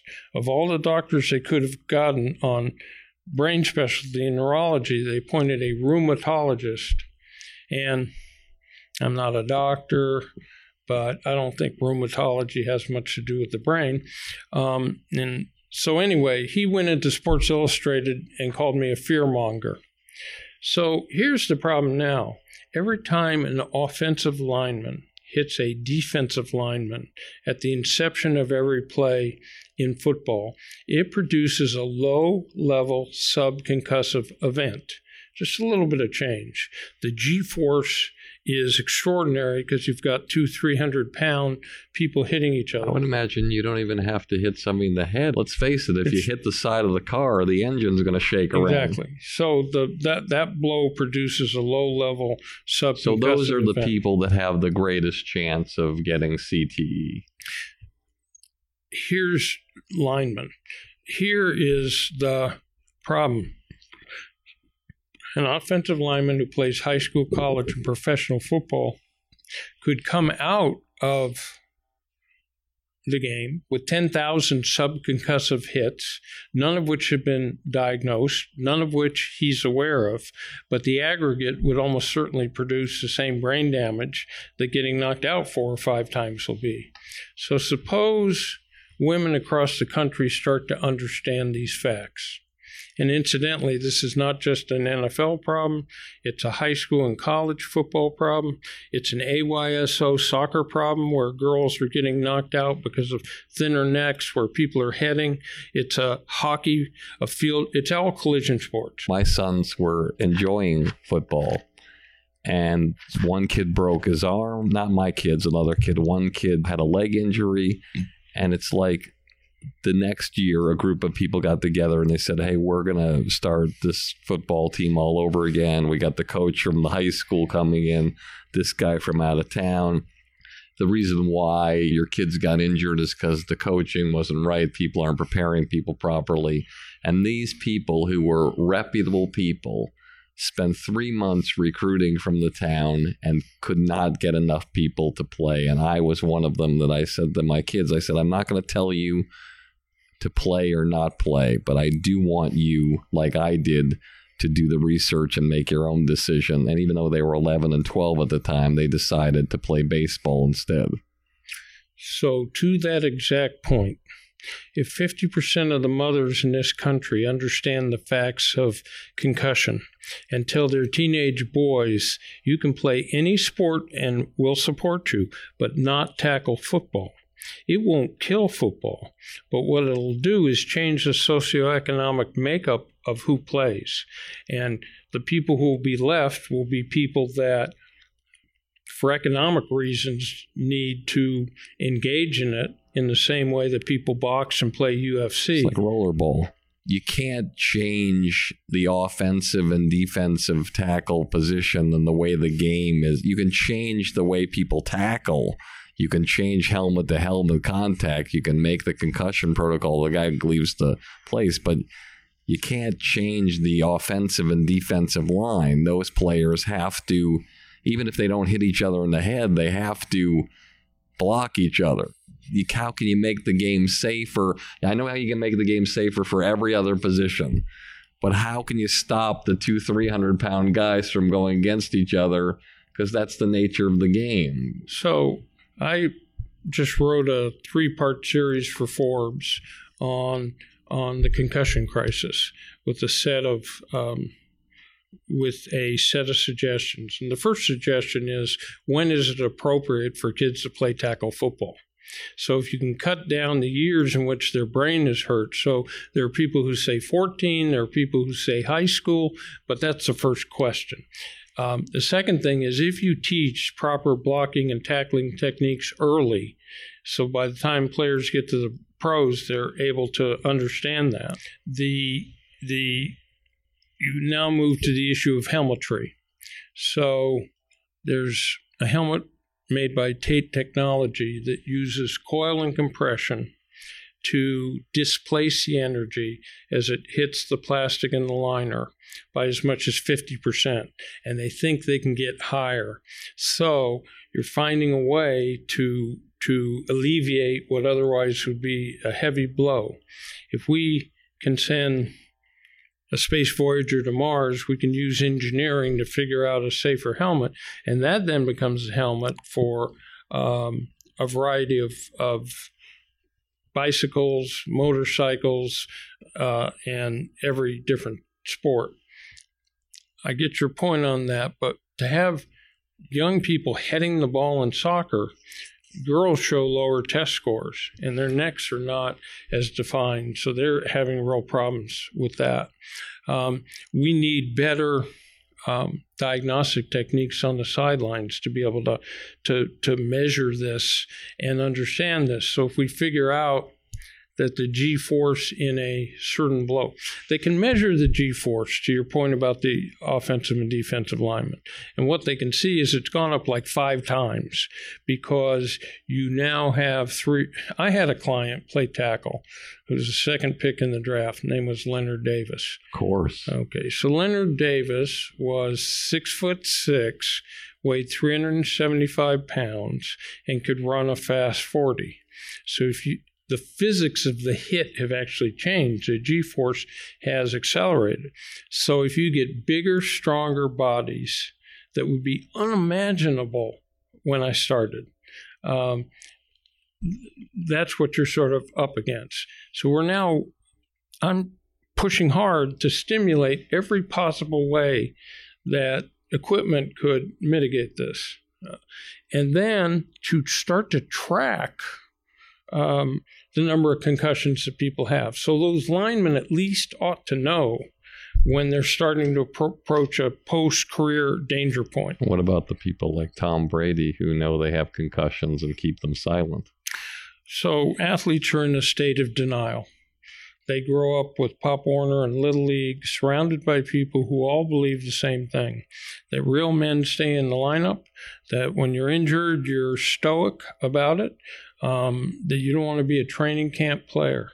So, and they're surrounded by other people who believe the same thing. So think about this. Your and my sense of health would be that long-term health would be the most important consideration. Playing a football career, much lower than that. Playing in a given season, lower than that. Playing in a given game would obviously be the least important, and playing in a play in that hierarchy of values is the least important thing. To the athlete, they turn that pyramid on its head.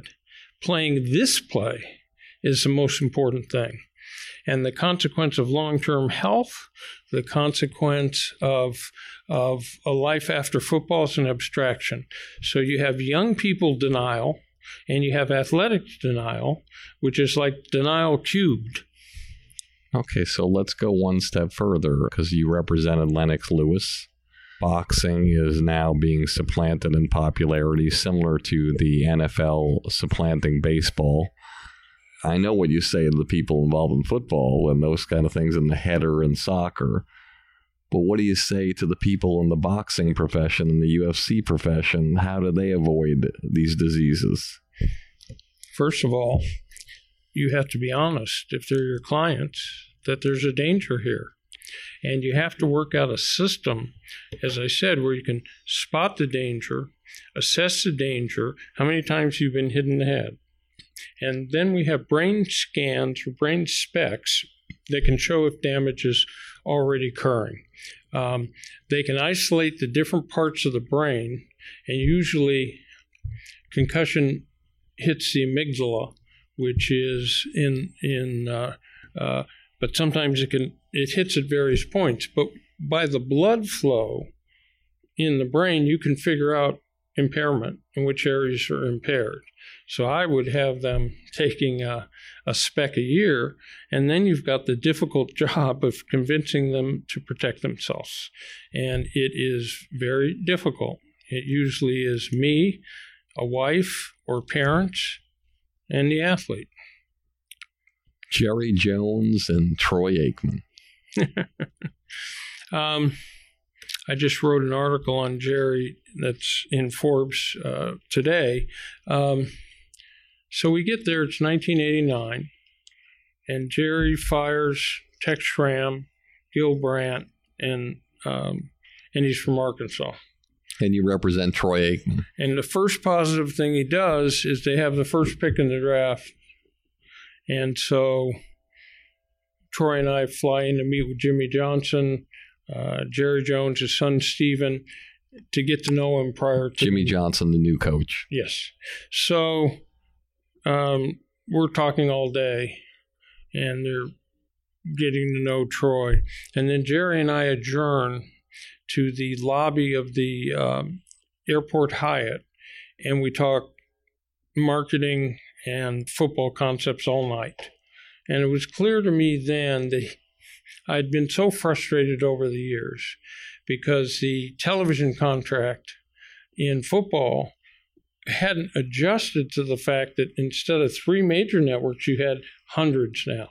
And they would bid loss leader economics, more money than they could ever recoup in advertising to get sports on the air in a way to build their Monday through Friday primetime lineup. So it was a bottom line effort to do that. And it drove rights fees nuts. So Jerry and I talked about that. So in 1975, each team as a chair of the national TV contract in football received $2 million They share it alike. And at the point Jerry and I are talking, it's about $17 million. So we're talking about how do you explode this out by bringing in bidding. This summer, each team's cashing a check for their share of national TV for $244 million. So I could see he got it. I could see this was an owner that was going to be exciting. He understood it's about branding. He understood marketing. He understood he could have the most valuable entertainment franchise in the world.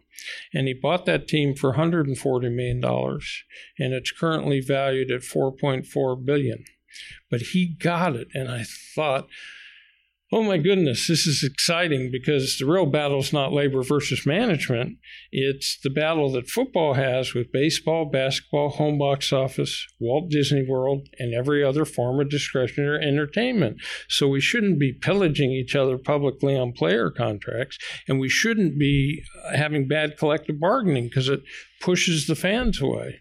And I saw someone who got all this and understood that there would be new stadia with luxury boxes, premium seating, jumbo scoreboards, signage, naming rights, and I thought this is going to be exciting. So he went out there and started to do those things because he owned Cowboy Stadium. He cross-ambushed. He did ambush marketing.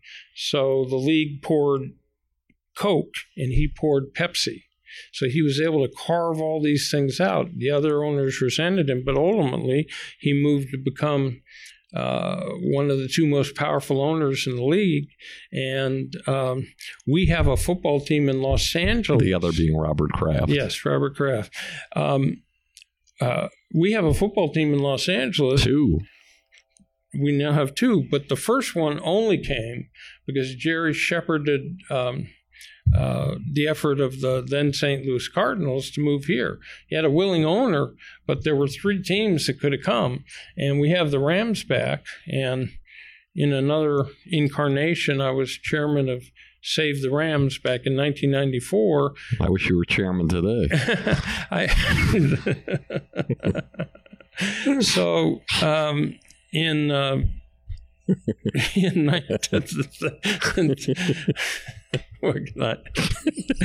funny.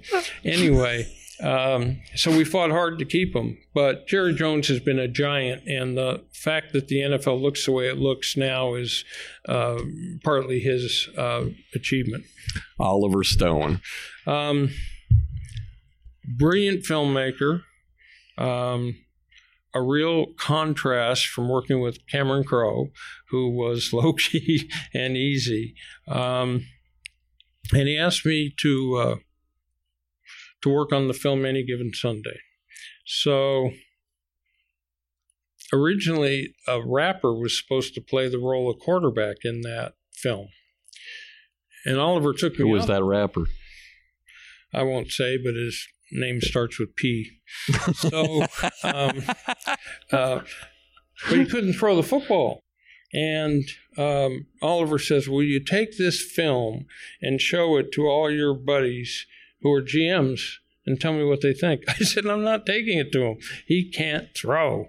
So they brought in experts to help him and all that. And at the end, I said, Oliver, if you want to double him in every action scene, fine, but he can't throw.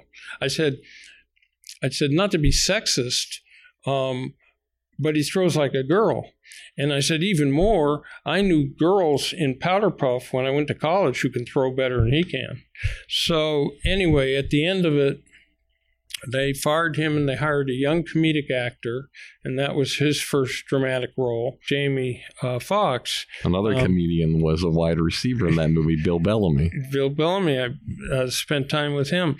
So I got one night where Al Pacino and I went out, and I sort of tried to put him in role, meaning motivate and describe what his thought process would be as a coach.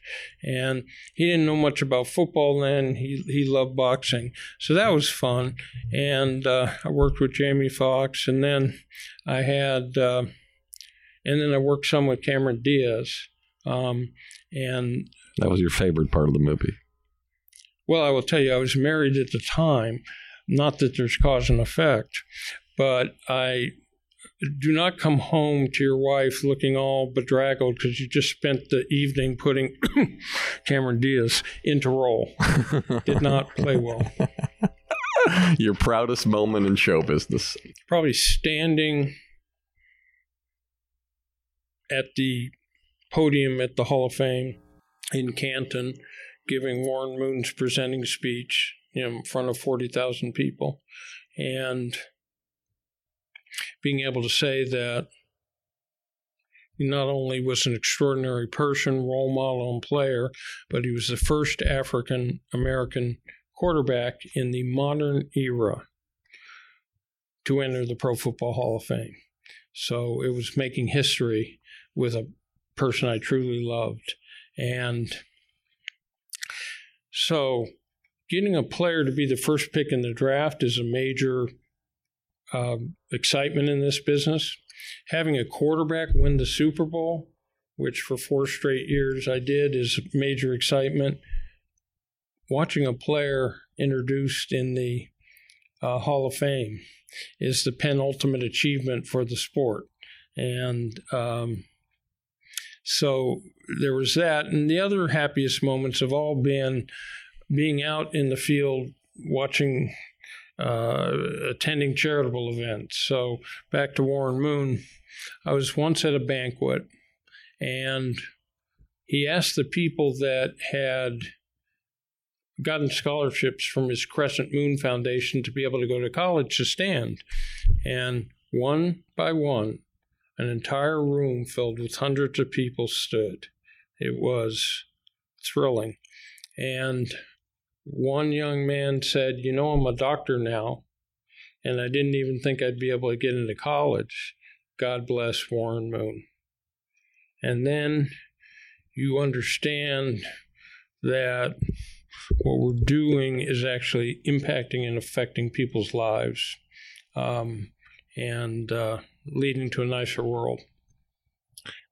We already know your biggest personal disappointment. What's your biggest professional disappointment, and how you used it to fuel yourself to the next level? My biggest professional... Well, I've been able to do movies, write books, speak, had all the clients you could ever have, raise millions of dollars. We've actually raised almost $1 billion for charity. It'd be individual athletes that I didn't represent, okay? I got a call. I didn't know how it would end, but I got a call from Lance Armstrong, and which I ignored, which was, this is at the very beginning, which is not smart. I went back and visited with LeBron James.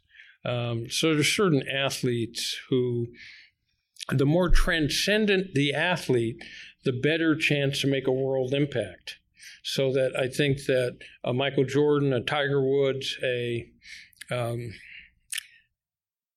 LeBron James, if they chose to, could be international ambassadors who, because of their high name recognition, are stunning. So not having an athlete with that level of transcendent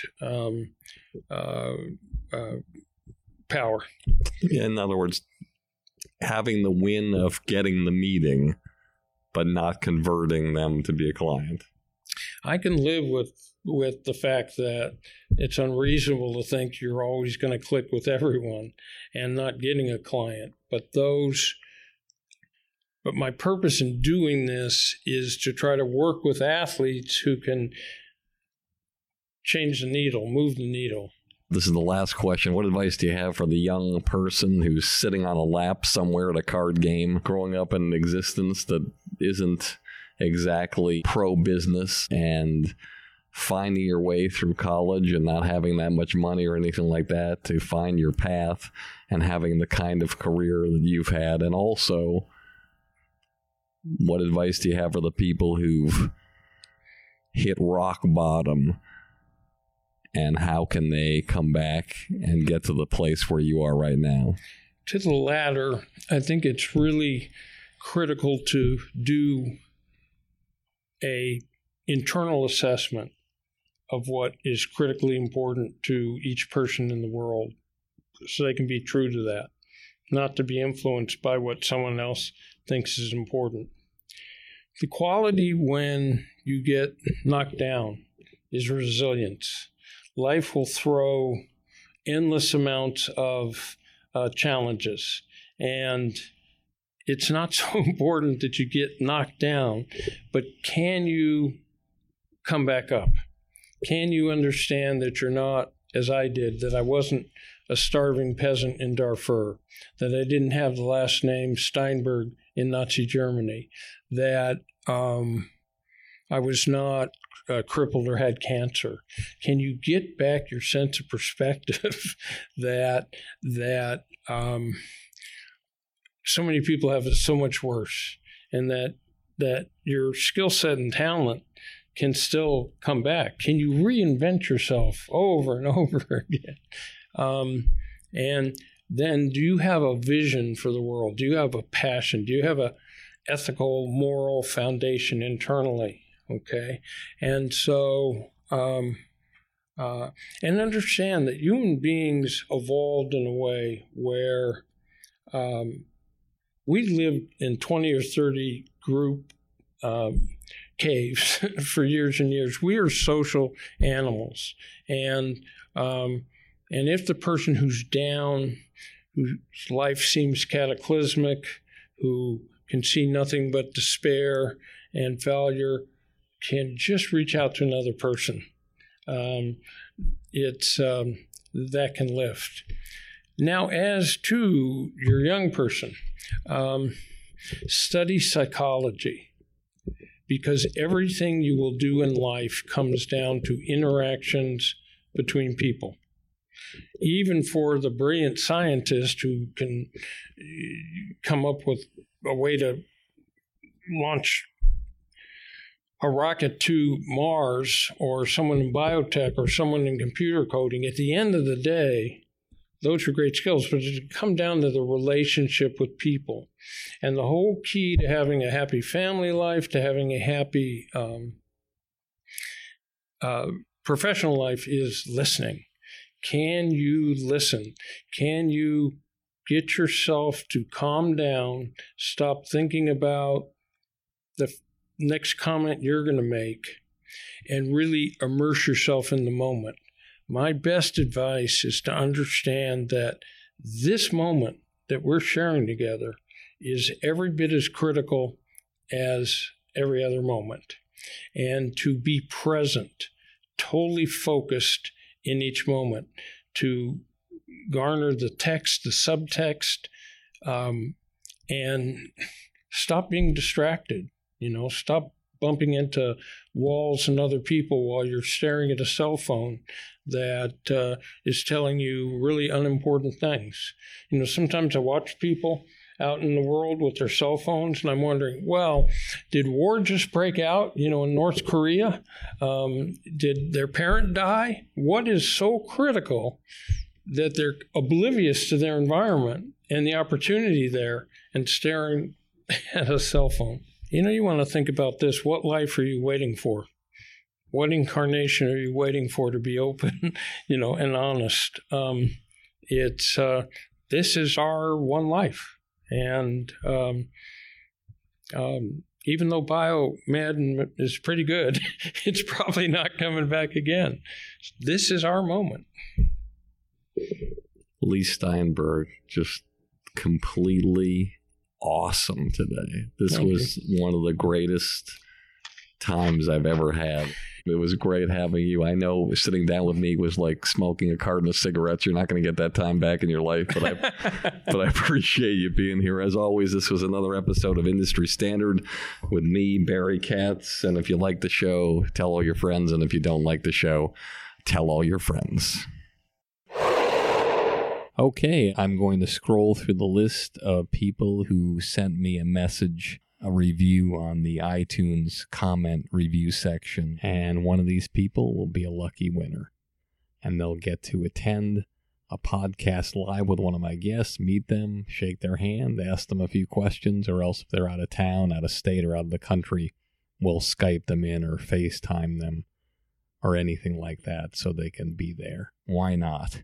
So let me look here randomly and pick somebody. All right, landing on Joe from Tennessee, September 27th, 2017. The heading reads Career Protein Shake, 5 stars. Thank you, Joe. Let's see what it reads here. New addiction. It's like chugging a career protein shake. Barry may never be my representation, but I feel like I'm at least getting the career consulting that would come with it. All right. Thank you so much, Joe from Tennessee. Much appreciated. You are a winner. Special thanks to our new sponsor, AquaTrue, the first countertop water purifier using multi-stage reverse osmosis technology. Check it out. Go to industrystandardwater.com. Takes you directly to their website. Type in the code 100. Save yourself $100. I have one of these. It's amazing. Start turning your tap water into the best tasting water. industrystandardwater.com. As always, this has been Industry Standard with me, Barry Katz. And if you like the show, tell all your friends. And if you don't like the show, tell all your friends. You get all the money, drive that fancy car. All the people love you, 'cause you're going far. Life is for the dreamers. They have all to gain. It's never quite over till it all feels the same. You pick your own poison, dig your own grave down in the valley of fortune.